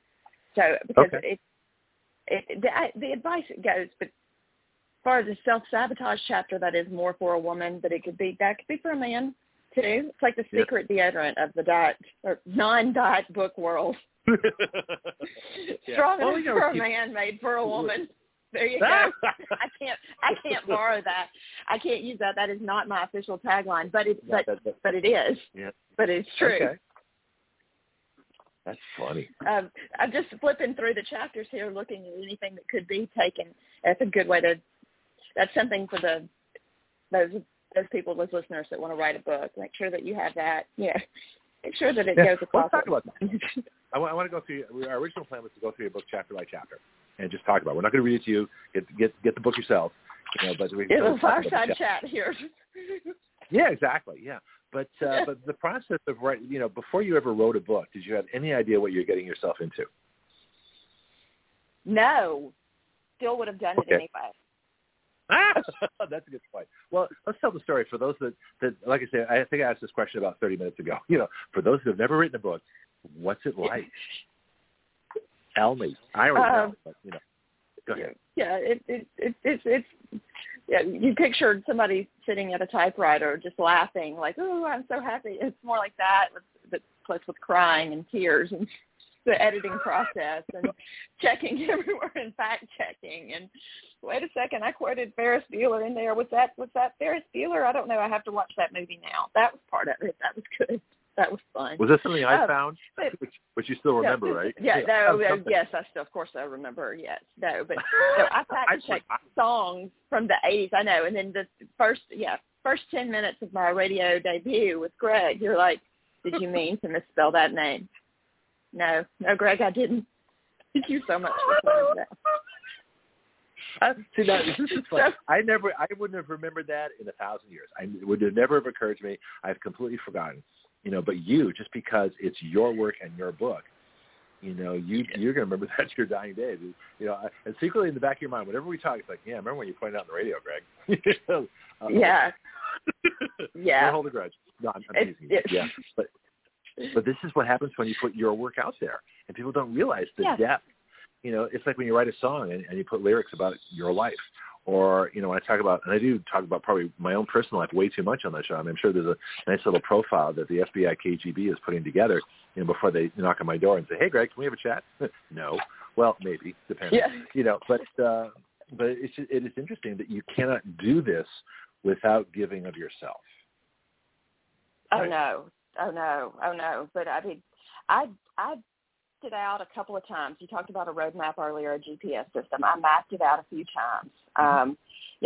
The beginning, the end, and then, okay, what's in the middle? Because that's the messy middle. And so I thought, okay, how can I make it fun? And I used, I did not have a perfect childhood like most people. And the 80s, we had lots of great entertainment and the most amazing, awesome, radical music.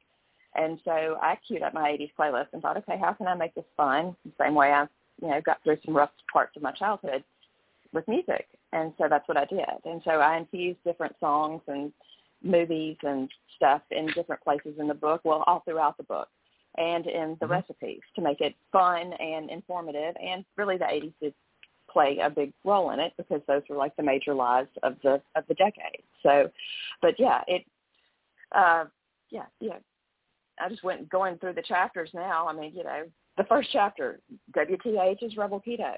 How you got here, the 80s made you do it. Fat is not public enemy number one. This is your body on sugar. Turns out the GD Germans have everything to do with it, or how carbs really are the devil. The calories in, calories out lie. Why Rebel Keto and how Rebel Keto works. Carbs and sugar. How Steven Tyler will inspire you to take a second look at the sugar labels. The 411 on fat are the good, bad, and the ugly truth. Overcoming self-sabotage, meal prep and planning on a budget, cheers, because you can still drink on a low-carb diet, and fun recipes for every single meal, breakfast, lunch, dinner, and snack, and cocktail recipes. And with names like Head Over Heels Spicy Margarita. And who needs Swiss Miss when you have keto hot chocolate? And let's see. I mean, just really kind of fun. Sweet Dreams cinnamon muffins, soul to soul buns. Just roll with it. Cheddar garlic biscuits. I mean, yes, that was that's based on Steve Winwood's song. Roll with it. The secret of my success party crackers. It's out there. It takes two cheese crisps. I think I quote Rob Bates in that one. But it is out there from another planet, but it is real world advice that everybody can use. But it's fun. So it was fun.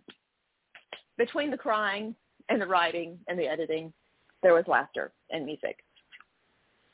And weight loss and health. Don't your keyboard. Don't short your keyboard crying over it. That's the only thing you have to watch. But other than that. Or did that happen? You didn't do that, did you? No, it happened. It did happen. I never freak out. Yeah, of course it happened. I wouldn't have said it if it. Yes, it happened. Yes. You cried enough to short circuit your keyboard? Oh no, I didn't. I just cried over it. It didn't short circuit. The people at Apple might listen to this. No, nothing happened. It was I wanted to make it right and entertaining. I think I did it. I think you did too. But I just got a be the judge of that. I just got a phone call in the middle of my my show here, so I don't know if it beeped or not. But yeah. Okay. Oh, actually, I was supposed to do something after. I'm not doing well today with organization. I'm supposed to do something at the end of the show, so I'm going to have to send a message. Might I send a message during the show? I won't do. No, let's keep going. We got 15 minutes left. This half hour. Okay. This hour fast. No, I suddenly realized that I goofed on something else. So there's actually a life outside the show. I know that sounds crazy. No. But there is. Yeah. Yeah, so I goofed on something I'll have to fix as soon as the show's over, but don't worry about that now. I will take care of it. Okay, so yeah, it's a long story. Getting back to something, the 80s. I want to talk to you about the 80s because you were kind of young then.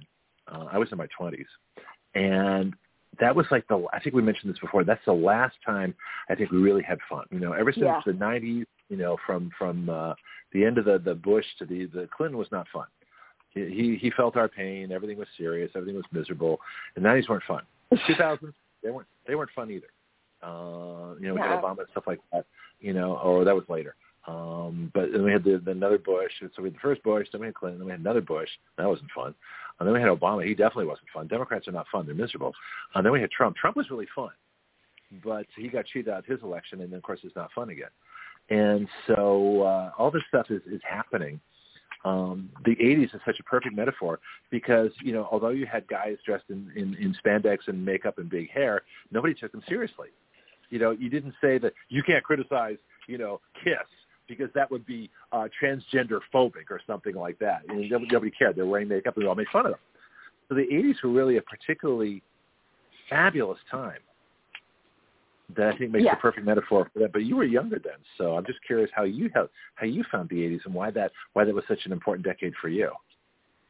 Well, it was just I was 10 in 1985, so okay. I was MTV was it was the 80s when all of that came out. We started getting 24-hour news. That was when MTV still had music videos on, which was great. Flashback, but it in a lot of ways formed my personality. I hate to say that, but it's true because we were operating with like 3 channels, and all of a sudden we got cable. So we were that generation. We were the Pac-Man, Miss Pac-Man, Frogger generation, the music, the fashion, all of that. 10 years old, I was very impressionable. And if I have to say I have a demographic for my book, it's people that are my age. I'm 47 years old. So we were sort of indoctrinated into the culture, and it was super fun. And maybe I'm being biased here, but it was my favorite decade. But we were submerged in this. My favorite decade. Kind of we were programmed, to by these commercials and all of this stuff. And I was thinking about that Angelique commercial at the grocery store yesterday. Like that screwed us up so bad. To bring home the bacon fried up in a pan, and and never letting you forget like you're a man because I'm a woman, Angelique.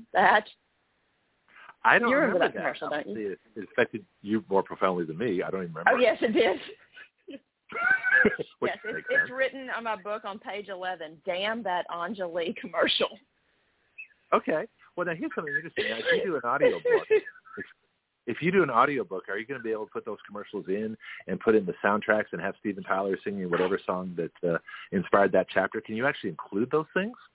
You have to get a license. That's a great question because I probably have to. I know I could not quote a certain number of famous movie quotes. I had to take some of that out because of copyright, so I don't know. But that would make it really fun, way more fun audiobook. Nobody wants me to sing it. Talk to your publisher. So I'm going to write that down. Yeah. Yeah, write that down too. In fact, if you miss anything from our chat, just go to the podcast. Everything's podcast, so that'll give you a chance to do that. But I love these ideas. I love brainstorming with you. And this is what the show is. We're not, for those that are new to Action Radio, this is not your typical radio show. And we haven't even talked about our citizen legislation today. And a lot of times we'll do that. That kind of work goes on off the air. But this really is a brainstorm session. We're advocates. I mean, nobody here is a journalist, least of all me. So we're not here to report things. We're here to advance things. We're here to advocate things. And so nobody on this show stand still. Nobody says, well, did you hear what happened to this? Wasn't that terrible? No, that's everybody else's show. Right. We want to move things ahead. Yeah. And so, but the 80s, has anybody done a really good study on the 80s? Did you research the 80s before doing that, or these are just things that popped into your head because that was such a fun time? No, I did research the things, and I looked at different times, like when the deregulation in the 80s, for instance, because I started asking myself, okay, then, all right, if I'm saying that we were all indoctrinated to these belief systems through TV, radio, all of the advertisements in our lives, then how did that come to pass? So one of the things I uncovered when I was researching that to sort of prove my theory was that deregulation happened in the 80s, and that's why Ronald Reagan is responsible for Papa Smurf pimping breakfast cereal. That happened. That happened. Sorry. In the 80s. And I never thought about that. That's what happened. Go ahead. So, I believe between that. 84 and 85, cartoons that had licensed characters increased by 300%. So fascinating. Because I remember my cartoons. But they weren't intertwined with products. You didn't have Captain Crunch. You didn't have the Adventures of Captain Crunch show. Right. You just did. And see, that was a product. We did. Right. We had Pac-Man cereal. We had Smurfberry Crunch cereal, E.T. cereal. You know, those movies in the 80s started having more and more product placements, like the Reese's Pieces from E.T. Well, I know about product placement. I'd heard about that. That's why you have Coke machines, you know, displayed in scenes, or they'll drink a certain, you know, beverage. That product placement is huge, and they donate lots of money for that. Oh, by the way, if anybody wants to place a product in Action Radio, have a, you know, right. It'll cost you, but I'll do it. You know, I'm not beyond. Yeah, I know. But isn't that? But now, I knew about the product placement, but I didn't know about the cartoons going after the kids. And of course, they always go after the kids. That's fascinating. Oh yeah. Okay. Oh yeah. Right. So then, So right. So Bee-Berry Bake Shop was a big thing for me. It's Strawberry Shortcake Dolls. They had a cereal. They had. Then you could go way down into the rabbit hole of that. Just with the Bee-Berry Bake Shop and the Strawberry Shortcake Dolls, all you were thinking about doing was smelling their hair. They had the apricot one and the strawberry one and the apple one and the lemon one, and all you wanted was cookies and sugar. I mean, that was wow. That was the result of that. Yeah, that Wasn't there that a Barbie was it. cartoon at one point? Didn't Barbie and Ken become a cartoon at one point? I believe so. My mother did not want me to watch too much Barbie, so yeah, the Care Bears was fine. But they're Barbie round. was frowned upon. That was it. I don't know. But yes. Well, the reason I'm thinking is like the merchandising went the other way. Like the Scooby-Doo cartoon came out, and then there was Scooby Everything in the stores. It wasn't the other way that they took products from the stores and then brought them into the entertainment. So they actually reversed the process. Because we all grew up with, you know, you could buy a Gumby, for example. You know, Gumby and Pokey. You know, you could get your Gumby figures. And that was a product that was made from the show. I mean, they didn't have the product but then somewhere, like you're saying, probably in the mid-'80s, they reversed that, where they actually took products and made shows about them, which is pretty scandalous. Transformers, there's one for you. You know, the whole Transformers, the movies. Go ahead. Yeah. They did. That was one. Donkey Kong had a cereal. Nerds had, Nintendo had a cereal system. There was a Nerd cereal? How did I miss that? So it was Nintendo and a Nerd cereal. Yeah, a 2-in-1 double dose of sugar, just like the candy. I don't know. Yeah, but that was that's hardcore candy right there, though. But yeah, so cereal. Reverse engineer it, but it worked. Yeah. Oh well, but it's sugar and milk.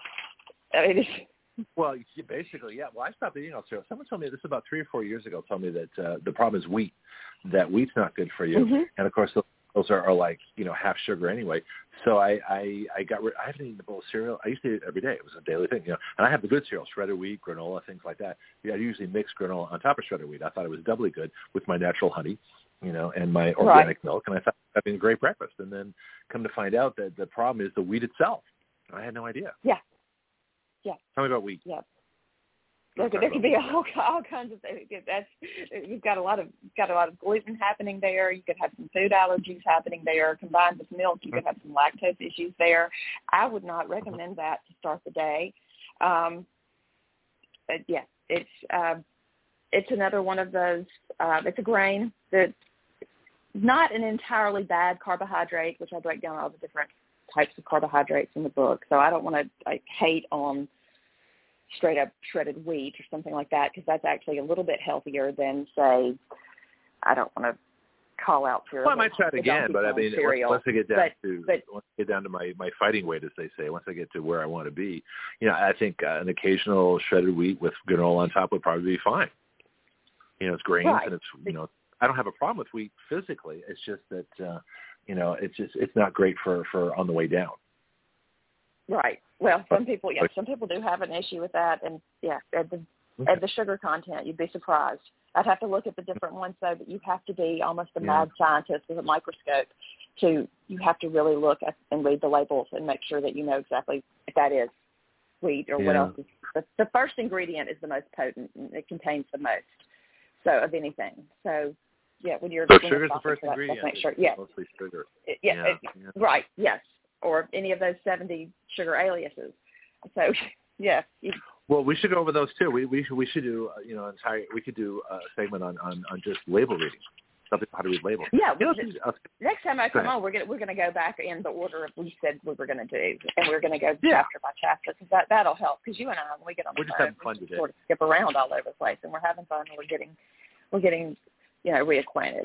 Yeah, I could really mom the heck out of this whole chapter on sugar, and I feel like and that's the other thing is I'm a mom, and so I'm also like an automatic buzzkill when I bring in the life lessons and the mom stuff. So I try to overdo it on the fun stuff, because I am talking a lot about heart disease and obesity and insulin resistance and, tooth decay and dementia. Oh my, none of the things, it's like, let me unwind from life and listen to Heather drone on and on about how the thing I enjoy the most is going to kill me. No, thank you. So I try to, give a healthy dose of information with a little bit of entertainment as well, because I don't want to be that, joy killer.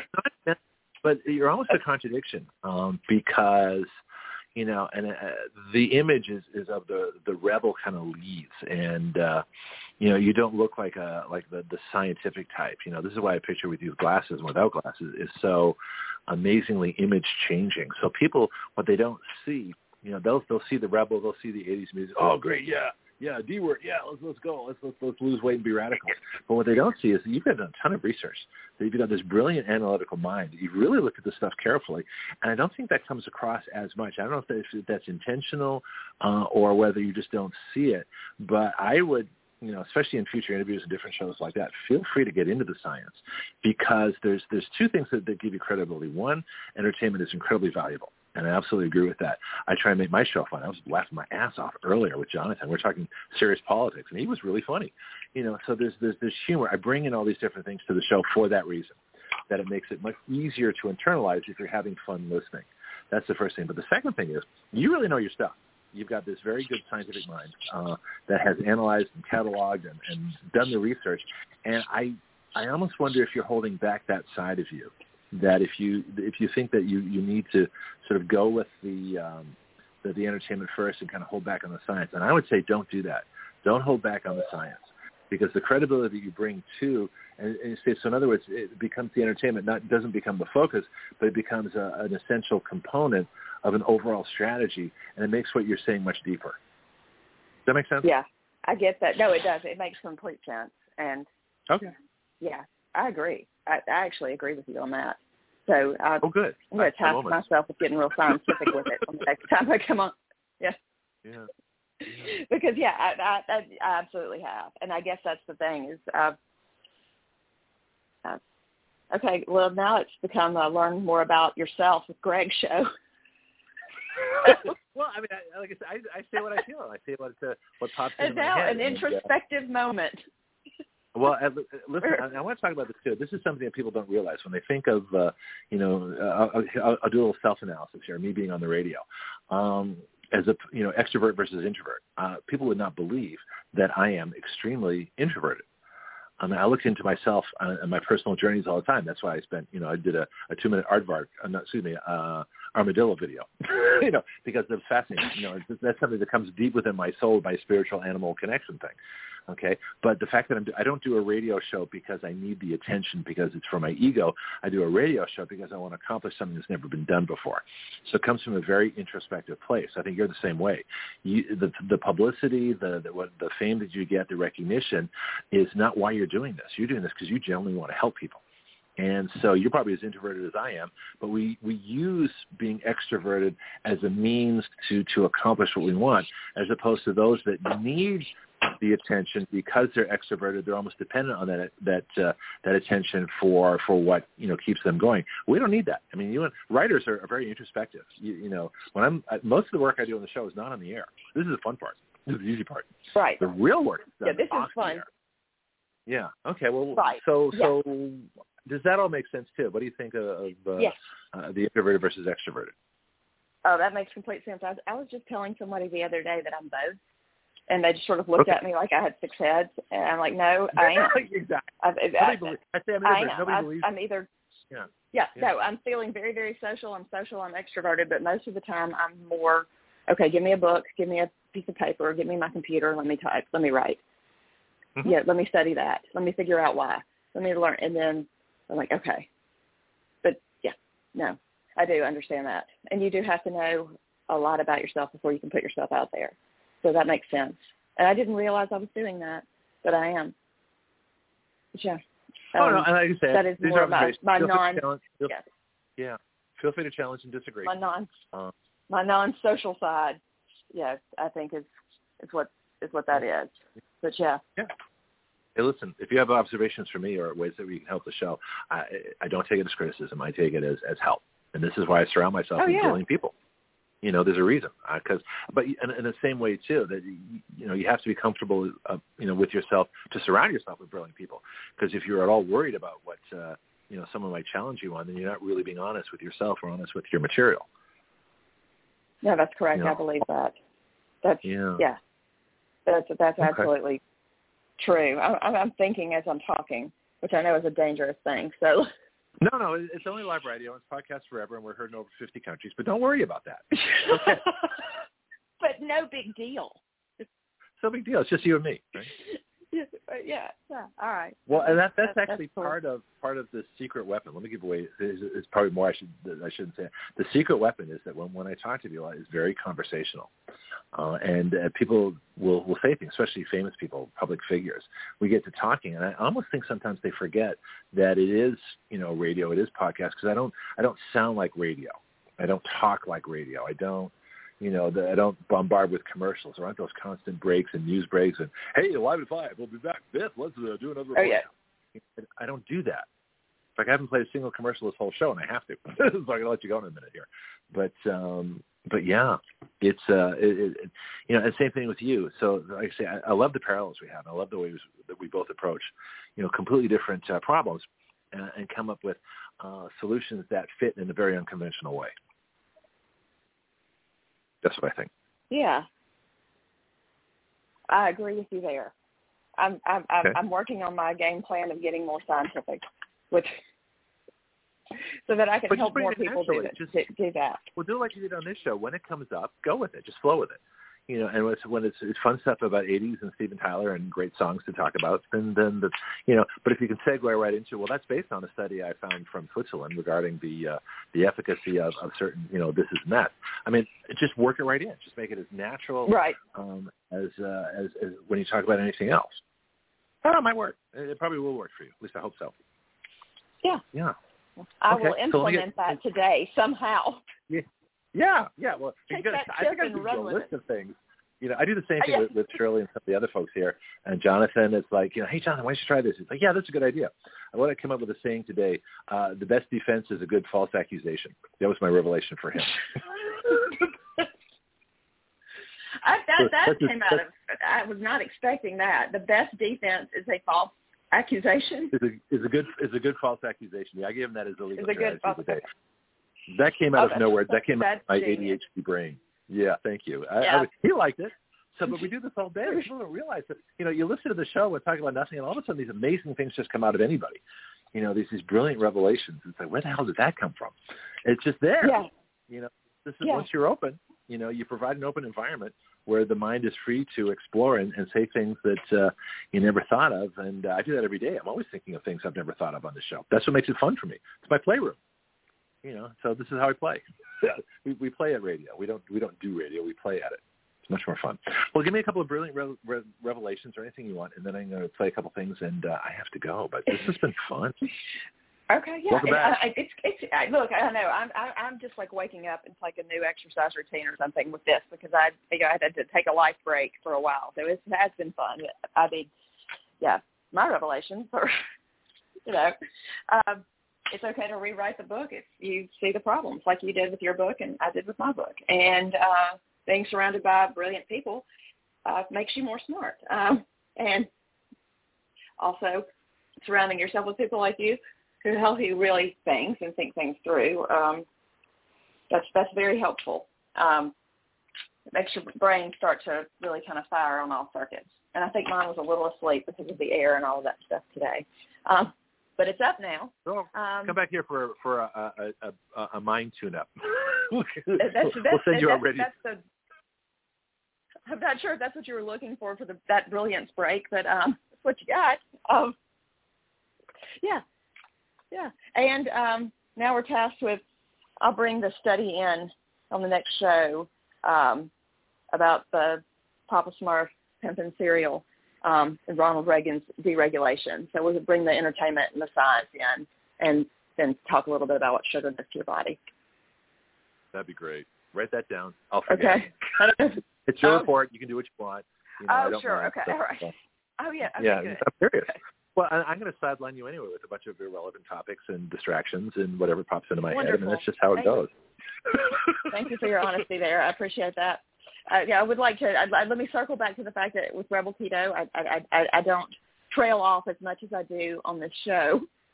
And I did add a just the facts, ma'am, takeaways at the end of every chapter for those of us that, are time pressed. And it's just like just the facts, ma'am. So I have those at the end of, just for those of us that get busy and distracted occasionally. Oh, I'm distracted every 5 times a minute. So let's get your website. Let's get where to get the book. Let's get all the contacts, anything you want to do about that. And then we'll do it again next week. Okay. Yes. Well, you can get the book at rebelketo.com. That's REBELKETO.com. And you can also find me at wordtoyourmotherblog.com. That's spelled WORDTOYOURMOTHERblog.com. And I'm Heather on Facebook. Still as Heather Strickland Burnett right now. I'm going to change that name. Well, that's where everybody can find me.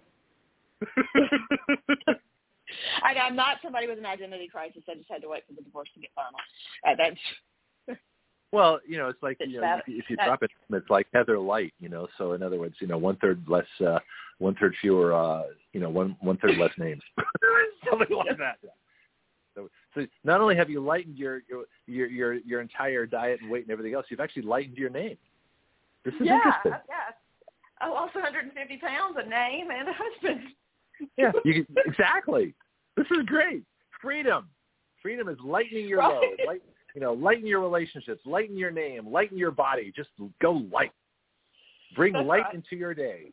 So bring light into your day. We will light the way. We can do this all day. We sure could. Yeah. Now let's get to the light song playlist and light up my life.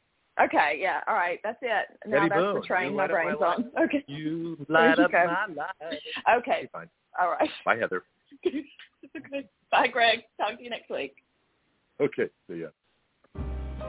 Greg Penglis here for my book, The Complete Guide to Flight Instruction. Everyone at some point in their life wants to learn how to fly. Few try. Even fewer go on to get a license. I believe a major reason for that is how we teach people how to fly. My book is designed to help you navigate the flight training system, but it's so much more than that. It really describes an entirely new way to teach flying. So if you've never tried a lesson or got discouraged in your training and quit for any reason, this book can help you. Don't be a rote pilot who just follows procedures. Be a thinking pilot who makes great decisions, who understands all the reasons why we do what we do. You can incorporate these principles into your own flight training at any time. The Complete Guide to Flight Instruction is featured on the Action Radio with Greg Penglis Facebook page and is available from Amazon.com.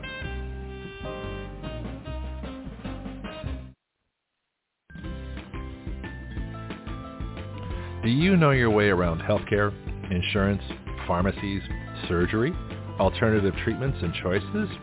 I don't. Which is why I'm so glad I met Priscilla Romans, had her on Action Radio, and learned about health patient advocacy. She is the founder of Great Care. And now as an affiliate of Great Care, we are proud to offer through our discount code, WYL, which stands for Write Your Laws, a 10% discount. Great Care saves you both time and money. They provide medical advocacy, consultation, advice, and recommendations nationwide. Their website is greatcare.com. That's GRAITH care.com. You can email them at greatcare.adm@gmail.com or call them at 469-864-7149. That's 469-864-7149. Great Care. Better health through better knowledge and advocacy.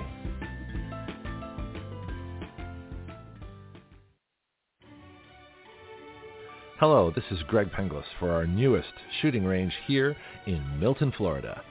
Stand Your Ground. My friend Jason Myers and crew are creating an incredible facility for our city. Stand Your Ground is located at 6632 Elba Street. The phone number is 850-789-1776. Their email is standyourground1776@gmail.com. Here you'll find either in process or already going an indoor shooting range, axe throwing, archery, a rage room, self-defense classes, concealed carry weapons classes, security license training, paintball, a full-service gun store, and 24/7 online ordering. So come on down or contact them by phone, email, or website and learn how you can best stand your ground.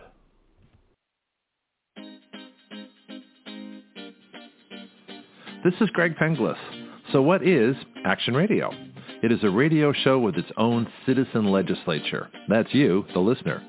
It is a fully interactive system of listeners, expert guests, social media, writing bills, legislator input, bill submission, lobbying, and citizen action.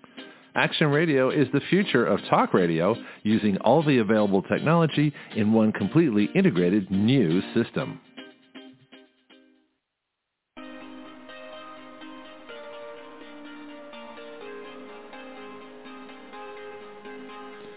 You are listening to Action Radio Online with Greg Penglis.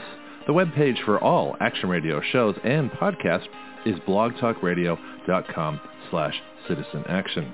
Please share our show with all your friends and family, both nationally and internationally. The guiding principle of Action Radio is this: we the people give our consent to be governed through writing the laws by which we are governed.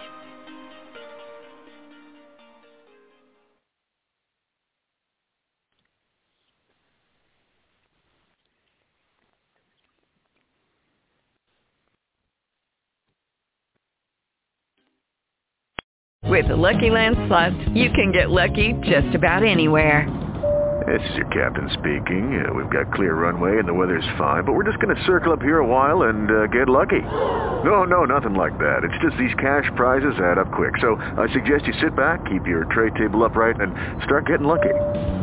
Play for free at LuckyLandSlots.com. Are you feeling lucky? No purchase necessary. Void where prohibited by law. 18+ terms and conditions apply. See website for details.